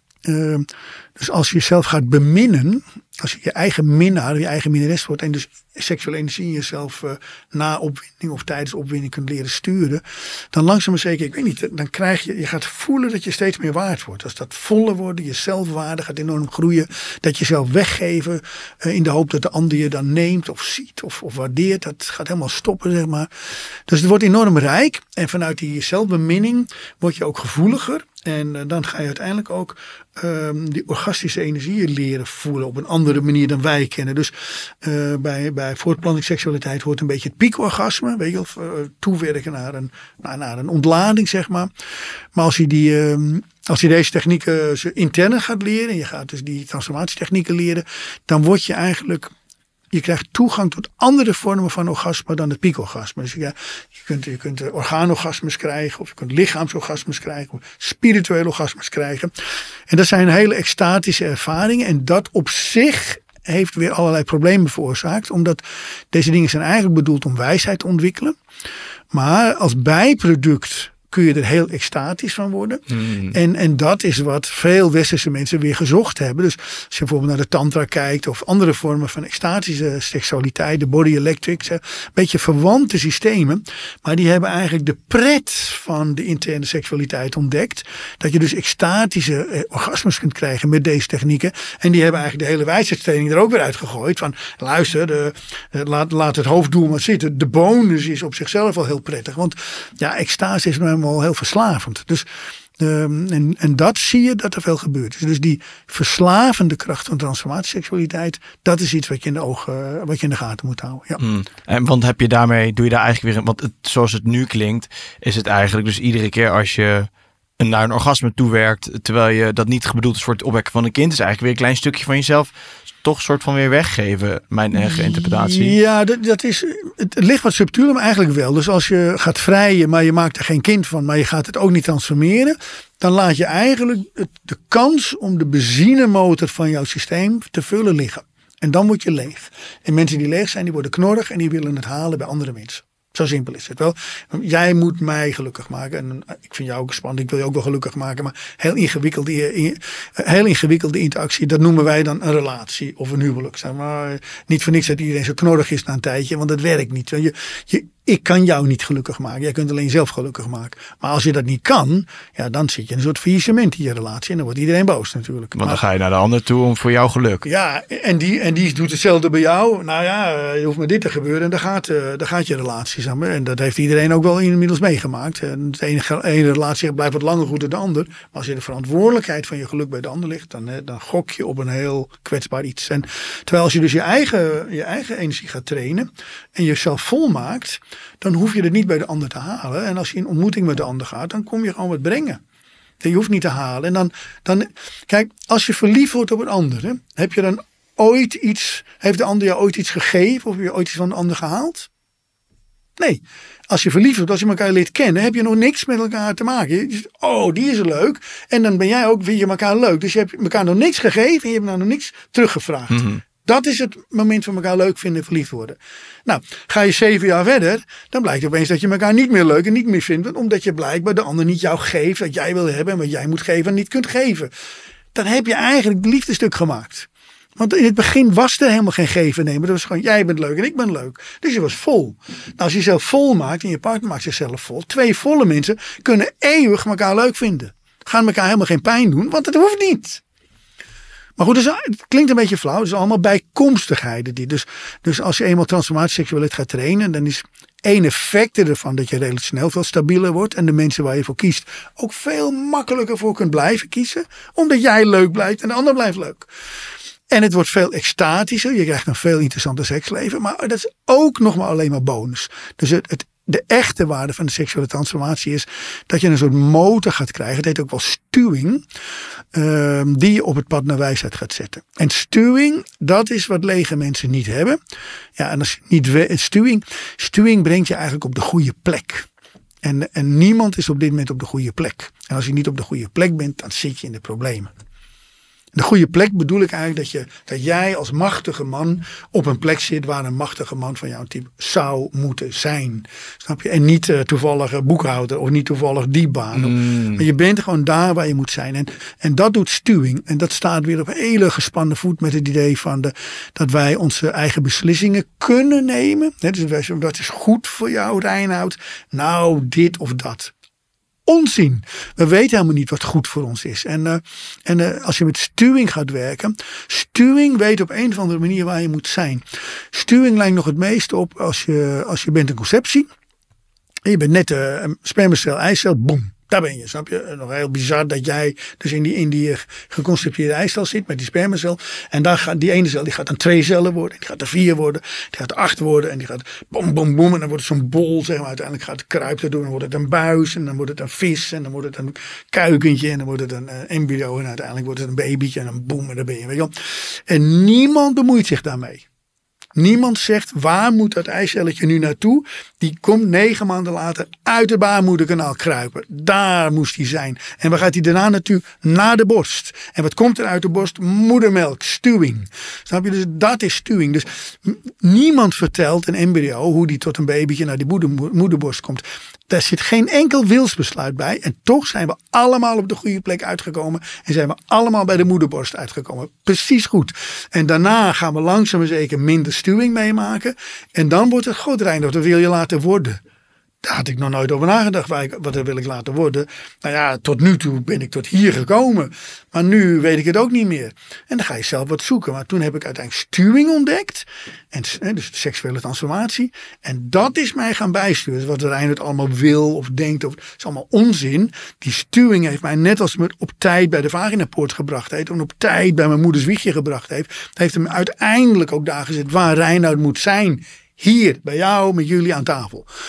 Dat is stuwing. Daar heb ik nooit over nagedacht. Maar nu ben ik hier. Ik denk, ja, hier wil ik zijn. Dat is stuwing. En dat missen we. En mensen die dat missen, die stuwing missen, die zijn eigenlijk stuurloos. En die gaan dan hun hoofd erbij halen voor neem van beslissingen of denken waar je heen moet gaan. Je gaat roeien met de riemen die je hebt. Dan ga je met mindere vermogens proberen er wat van te maken. En dat is ook, want heel veel mensen zijn nu ook wel echt op zoek naar een soort van soul of life purpose of zo, weet je wel. Van... Ja, nou, stuwing, die zet ze automatisch op het pad. Hoe kun je nou denken als seksueel wezen dat je zonder seksualiteit je bestemming kan vinden? Dat is domheid. Natuurlijk. We zijn seksuele wezens. Dus je bent gek als je die seksuele motor niet aanzet en ook daadwerkelijk aan het werk zet. Dan kom je vanzelf uit waar je moet wezen. Je wordt je bewustzijn gaat ontwikkelen. Je spiritueel ontwaken is niet tegen te houden. Je wordt onmiddellijk een veilige wijze man of wijze vrouw. On the road. Iedereen die zijn seksualiteit niet traint, gewoon tijd verspillen. Het is weer lekker zwart-wit, maar zo hou ik het van. Nou, maar je doet het hartstikke goed. Want ik zit nu wel echt van, fuck. Ik moet aan de slag, moet ik volgens mij. Nou, je moet niet aan de slag, je mag aan de slag. Dus gewoon wil je bewustzijnsontwikkeling, wil je spiritueel ontwaken, wil je op de plek terechtkomen tot op zeer hoge leeftijd waar jij wil zijn. Dus niet alleen als babytje op de goede plek komen, gewoon de rest van je leven op de goede plek zijn. Gebruik die seksualiteit. Alleen je moet wat anders leren denken. En dat probleem had ik ook, want je bent ook een knappe jongeman. Dus jij denkt ook, nou gaat goed zo met die testicles. Maar dat gaat maar half goed met die seksualiteit. Het vrije, dat is ongetwijfeld in goede handen bij jou. Maar we hebben het daar niet over. We hebben het over hoe je die energie gaat gebruiken om nog veel meer te worden wat je zou kunnen worden. Het is gewoon dus heel veel mysteriescholen. Dus daarom ben ik bij die Taoïsten blijven hangen om die seksuele training. Want er zijn heel veel mysteriescholen. En de echo van de transformatieseksualiteit zit wel in onze maatschappij. Waarom zijn nonnen en monniken celibatair? Waarom leggen priesters een celibataire gelofte af? Hoe zit dat? Waarom doen ze dat? En het enige resultaat is dat ze ook nog seksueel misbruikers worden. Ik wou zeggen. Snap je? Dus daar gaat van, maar die echo is van als je je gebed met God echt goed wil maken, dan moet je die seksuele energie op een of andere manier gaan richten. Dat zit nog in, het idee is er nog. Alleen ze hebben die handboeken weggehaald. Ze hebben weggehaald hoe het werkt. Het boek is weer gesloten. Het boek is gesloten. Ja. En waarom? Omdat als je je seksualiteit gaat trainen, gaat je bewustzijn groeien. En als je bewustzijn gaat groeien, ga je spiritueel ontwaken. Maar dat willen ze niet. Ze willen dat maar één iemand met God praat. Ja, dus mogen de monniken en de priesters en de monniken en de nonnen en de priesters, die mogen niet zelf met God praten. Dan moet je de seksualiteit eruit slopen en ze niet vertellen hoe het werkt. Nou worden het eigenlijk stuurloze mensen. Ja, die uiteindelijk wordt een soort seksuele onderdrukking. Ja, dat gaan ze verliezen. Ja. Het leeft gevaarlijk. De seksualiteit is altijd gevaarlijk als je hem niet traint. Het moet altijd stromen, maar het moet in je innerlijk landschap stromen. En op de goede manier. En dan boem, gaat die machine aan. Nou, en het is ook grappig, want ik zat nu even over het woordje macht na te denken. Maar wat heel veel mensen, denk ik, nu... ongetwijfeld niet de mensen die deze podcast luisteren, maar wel veel mensen die gewoon nog normale televisie kijken en zo. Die hebben dan toch macht, dus dan ook veel vrouwen kunnen hebben. En dus ook, er komt dus ook veel seks bij kijken. Terwijl eigenlijk is juist de macht dan meer de controle, misschien zeg ik wel goed of niet goed. Veilige macht. Over je seksuele energie dus ook. Natuurlijk. Ja, ook over je seksualiteit. En het is eigenlijk machteloos als je daaraan vasthoudt. Of als je daardoor wordt... Als dat je beslissingen bepaalt. Dus echte macht gaat inderdaad over de keuze voor...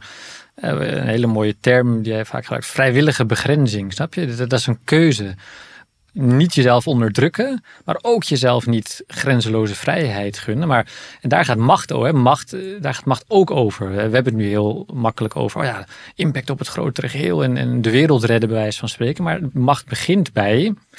je eigen keuzes in het dagelijks leven. En kun je jezelf kun je met angst om, kun je met verleiding om, kun je jezelf vrijwillig begrenzen. Ga je weg bij een KUT-werkgever, terwijl je eigenlijk liefst iets anders zou willen doen of whatever. Bijvoorbeeld, ja, bijvoorbeeld, ja.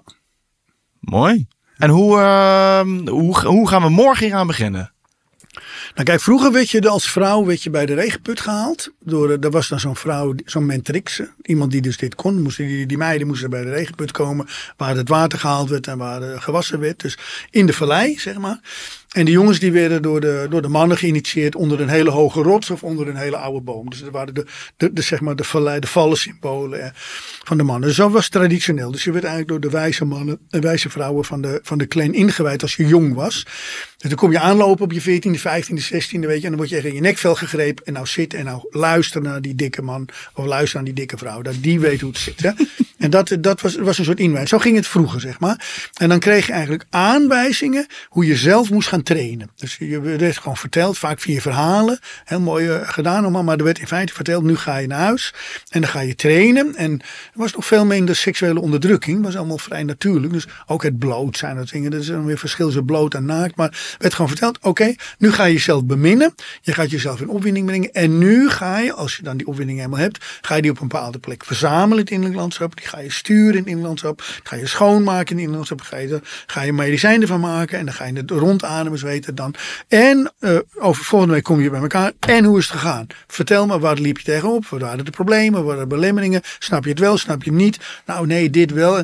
En dan nee, het ging goed. Ja, het ging goed. En ik kan zien dat het niet goed was. Ja, zo'n dikzak. Ik heb die zien dwars door je heen.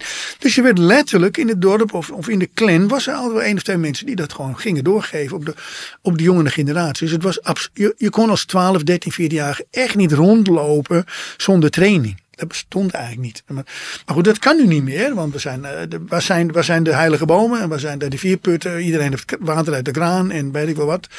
Dus nu is het, en nou kunnen we ook de voordelen gebruiken van het online trainen. Dus je hoort dit soort dingen te trainen in absolute veiligheidsintimiteit. Dus je hoort ook als volwassen man, waar je net misschien een hele geweldige leuke nieuwe minnares hebt of zo. Nee, sorry schat, ik ga trainen nu. En als jij slim bent, ga je ook trainen. En de deur gaat op slot. Dus je bent in je eentje. En je gaat via zelfbeminning, ga je jezelf in opwinding brengen. En zelfbeminning is wat anders dan masturberen. Bij masturberen is het meer het leren van de erogene knoppen aanzetten en naar een hoogtepunt werken. Maar zelfbeminning is eigenlijk gewoon, nou, je bemint jezelf. Ja, jezelf beminnen. En daar horen de erogene zones bij. Maar eigenlijk, het gaat gewoon om jezelf beminnen. En dan lichte opwinding naar brengen. Dan word je in een soort ritme gebracht. Het gaat gewoon met oortjes. Hè. Je krijgt gewoon letterlijk les. Nu niet van zo'n dikzak bij de boom, bij de rivier. Maar nu gewoon, daar heb je de juf. Voor mannen, die hebben een mannenstem, een vrouwenstem. En die gaan gewoon uitleggen. Dan krijg je gewoon 8 lessen, ben je 2,5 maanden mee bezig. En dan snap je het. En dan kun je het hele systeem. En dan duurt het nog een jaartje voordat je het zeg maar behoorlijk hebt draaien. En na 2-3 jaar begin je al de vruchten te plukken of zoiets. Dus echt dan de rest van je leven is niet meer af te pakken. En Het gaat best wel langzaam. Het is dus geen quick fix of zo. Het is ook helemaal niet gericht op extase of dat soort dingen.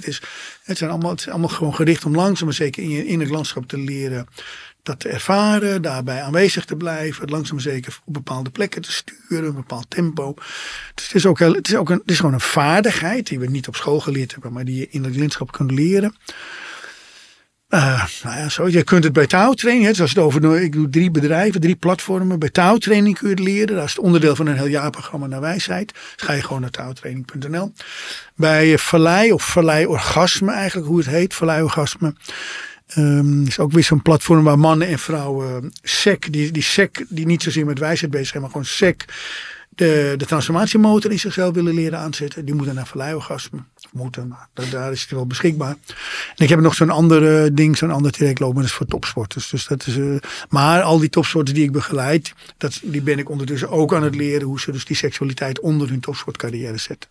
Maar goed. Iedereen heeft het tegenwoordig over de weg naar binnen en over hoe belangrijk het is. Maar dit hoor je niet heel vaak. In ieder geval van in de 130 podcastgasten tot nu toe is het onderwerp nog niet voorbij gekomen. Ja. Maar eigenlijk is het soort van de ultieme weg naar binnen. Ja, dat is waarom ik zat te mopperen net ook. Jij zei, er is niemand wijs. En je zei, nou nee, maar ik heb 130 podcasts gedaan. En er waren ook wijze mensen bij.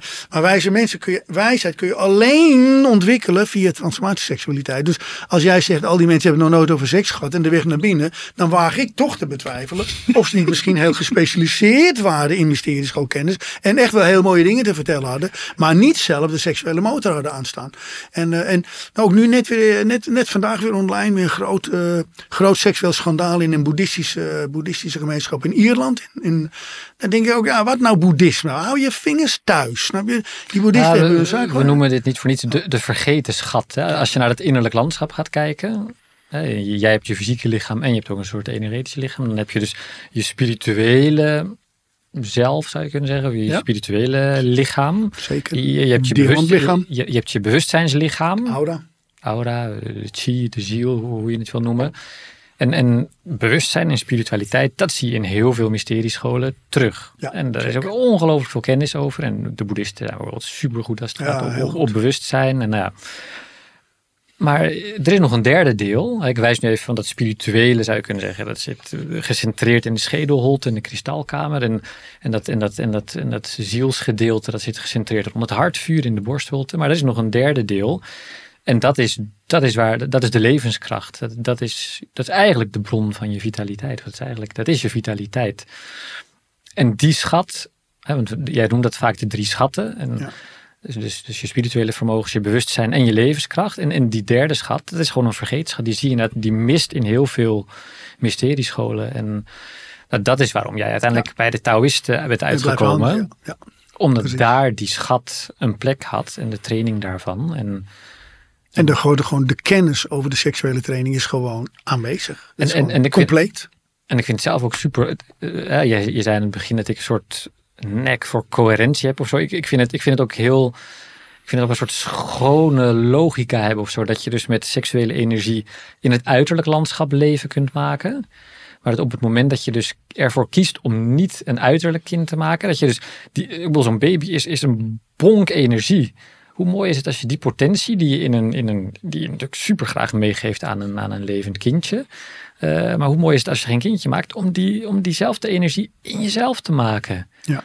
En dat is toch briljant. En dan wat zo'n babytje ook meemaakt. Hè, zoals jij dat proces van stuwing zo mooi omschrijft. En dat eindigt ook niet bij de borst. Maar dat gaat nog door met dat babytje wil stappen en kruipen. En uiteindelijk door het tuinhekje wil, naar het schoolplein wil. En dan naar het winkelcentrum. En uiteindelijk wereldreis naar New York. Zo, dat is die stuwing. Dat stuwt je voort tot je 28ste vaak. En dan zijn die lijnen eigenlijk pas echt gebroken. Maar hoe mooi is het als je ook dat proces, wat je dus aan je uiterlijke kind mee kunt geven, als je dat ook in jezelf kunt genereren. Ja, dus dat is de weg naar binnen, maar dit is eigenlijk de benzine van de motor van het naar binnen gaan. Dus naar binnen gaan is wel leuk. Wat we net deden, ging ook naar binnen. Even naar het midden van het midden van het midden. En dat kunnen natuurlijk heel veel mysteriescholen. Die kunnen echt wel dat helemaal dat mooi omlaag brengen. Dat kunnen de zen-boeddhisten en de boeddhisten natuurlijk allemaal ook. En de boeddhisten zitten wat meer hier en de anderen zitten wat meer hier. Maar ze weten allemaal wel die weg naar binnen. Maar ja, waarom dan toch seksueel misbruik in een boeddhistisch klooster? Nou, ze hebben gewoon de boel niet op orde. Omdat ze dat bekken, die bekken, daar zit ook nog een schat verborgen. In je bekken zit je veiligheid toch ook eigenlijk? Nou ja, dan heb je het meer over het seksuele chakra, de onderste 2 chakra. Maar ik bedoel het bekken ook letterlijk gewoon de eierstokken, de testikel, de penis, de baarmoeder, de prostaat. Gewoon onze seksuele organen en onze reproductieve organen. En die kun je dus wat je heel goed zegt, in het uiterlijke landschap gebruiken. Maar ook in het innerlijke landschap. Het is gewoon hetzelfde of je nou een uiterlijke baby of een innerlijke baby maakt. Dat proces van in jezelf nieuwe levenskracht geboren laten worden. is geniaal. Het is fantastisch gewoon. Levensveranderend? Ja, het heeft mij toch gebracht. Ik ben toch een beetje tovenaar geworden. Ik ben minder tovenaar geworden dan ik had gedacht. Anders tovenaar Anders tovenaar, maar ja, ik weet. Ik heb formidabele mensen natuurlijk ontmoet in mijn hele leven. Als je zoveel reist en op zoek gaat naar helderziende mannen en shamanen en medicijnvrouwen en handopleggers en magnetiseurs en mensen die dingen dat kunnen en krijgskunstenaars die fantastische dingen kunnen. Dus ik heb al die mensen ontmoet en allemaal gezien. Dus bij mij is het onwankelbaar aanwezig. Het feit dat er behalve een uiterlijk landschap ook een innerlijk landschap is. En ik heb de mensen ontmoet die innerlijke vaardigheden hebben ontwikkeld. En die hebben mij gegidst. Alleen, ik was toch, als puber denk je toch een beetje met een Gandalf of zo. Een Merlijn. Dat waren toen of nu dan Harry Potter. Maar er is dus echt een weg naar binnen. Waarbij je dus die ontwikkeling kan meemaken in jezelf. En al die systemen werken uiteindelijk met seksuele energie. Dus al die grote meesters, al die grote mentrix hebben ze die bron aanstaan. En weten ze. En dan gaat het tempo ook omhoog. Dus we zijn nu jaar of 50, 60 bezig in onze cultuur om de Aziatische kennis op te halen. Dus de hippies zijn naar India gegaan en de krijgskunstenaars zijn naar Japan gegaan. En daar hebben we al die Oosterse kennis geïntroduceerd in onze cultuur. En zijn we met de yoga en de tantra en het soefisme en de Tibetanen aan de gang gegaan. Maar zeg nou eerlijk, is het erg indrukwekkend wat er nu gebeurt met de mensheid? Vinden we nou dat we zoveel wijzere mannen en vrouwen gekregen hebben dan 50 jaar geleden? Misschien nu net de laatste tijd een beetje meer. Maar wellicht nu een heel stuk sneller. Ik wil niet disrespectvol overkomen hoor, op andere mysteriescholen. Maar I'm not impressed. Dat is wel, ik heb wel een harde boodschap. Want ik vind als je wel je compassie traint, maar niet je bekken traint, dan heb je de boel niet begrepen. En als je wel spiritueel wilt ontwaken, maar je hebt je compassiegloed niet open, maar je hebt de boel niet veilig hier beneden, je bent grensoverschrijdend naar jezelf en anderen, dan heb je de boodschap niet begrepen. Dus de weg naar binnen is spiritueel, is bewustzijn en is ook met die seksuele vitaliteitskracht een mooi centrum vinden. En dat als geheel gaan benaderen. Fuck you holistisch, maar dan niet de bekken erbij. Dat is niet holistisch. Hè? En voor het Taoïsme is heel duidelijk. Hè? Ik heb het nou niet bij, maar ik kan misschien nog wel eens illustraties laten zien. Maar Taoïsme zonder het trainen van je seksualiteit bestaat niet. Dat is geen Taoïsme. Dus iedereen die met deze interne alchemie bezig is, je begint bij je seksualiteit. En dan ga je wel eens kijken of die compassiegloed een beetje wakker wordt. En dan ga je wel eens kijken of dat spirituele ontwaken dan ontstaat. En wat dat dan betekent. Maar mensen die hier beginnen of hier bezig zijn en dit maar overslaan en overslaan en overslaan. Ze zijn van geen waarde voor de mensheid. Ze zijn te traag. Hun bewustzijnontwikkeling is uit evenwicht. En ze krijgen niet de macht die we nodig hebben. Die bij ingewijde mensen hoort. Het blijven machteloze mensen. En daar heb ik een bloedhekel aan. Dus wake up. En ga ook je eierstok en testicles trainen. Dus ga nou niet zo kinderachtig doen. Nee, eierstok en testicles. Nee, ik ben met compassie bezig. Ja, dat is gewoon angst. Dat is gewoon bang zijn voor waar het over gaat. Gewoon geen respect hebben voor het bloed en het sperma. Dat hoort er ook bij. Dus als je dat niet durft te omarmen en je handen niet vuil durft te maken. Van seksualiteit. Dat is gewoon kinderachtig. Let's face it, dat is gewoon kinderachtig. Dus wake up en ga als een fatsoenlijke man als vrouw die energie trainen. En zorg dat je machtig wordt. Zo simpel. En alles wat je al doet wordt daardoor ook krachtiger. In de zin van... Het is ook geen pleidooi tegen met je compassie of met spiritueel ontwaken bezig. Hè, maar zet dit eronder, snap je? Dus in die zin is het ook, los van... Ik ervaar dit zelf ook als... En dat is ook hoe jij Vallei echt hebt opgezet. Hè, van, het is los van... Welk isme dan ook. Het is ook in zekere zin, het is wel uit de Taoïstische bron, maar of je nou boeddhist bent of soefist of katholicisme of hedonist of atheïst. Zet dit eronder. Wees mens en ga dit doen. Heren. Dank jullie wel. Ik kan hem, we hebben niks meer in ieder geval, ik heb nu niks meer in toe te voegen. Ik denk dat het een hele goede boodschap is om mee af te sluiten. Ik ben getriggerd, dus ik ga er 100% zeker mee aan de slag. Ja, mooi. En mooi werk, man, heren. Dank jullie wel. Ja, wij gaan nog even de kijkersvraag doen hierna. Ja. Ik sluit deze even af. Ja. Maar voor nu super bedankt. Dankjewel. Check, Daan. Ja. Nice. Lieve vrienden, ik hoop dat jullie het ook tof hebben gevonden en dat jullie geïnspireerd zijn geraakt. Moet haast wel. In de description ga ik natuurlijk alles delen waar jullie al het werk kunnen vinden. De boeken en ook de cursussen en dergelijke. Dus dat komt helemaal goed. Voor nu dank jullie wel voor het kijken. Jullie doen mij natuurlijk een groot plezier als jullie de podcast delen met jullie vrienden op je socials. En op www.truemanshow.com kunnen jullie een financiële bijdrage doen. Daarmee helpen jullie mij in de podcast en iedereen enorm.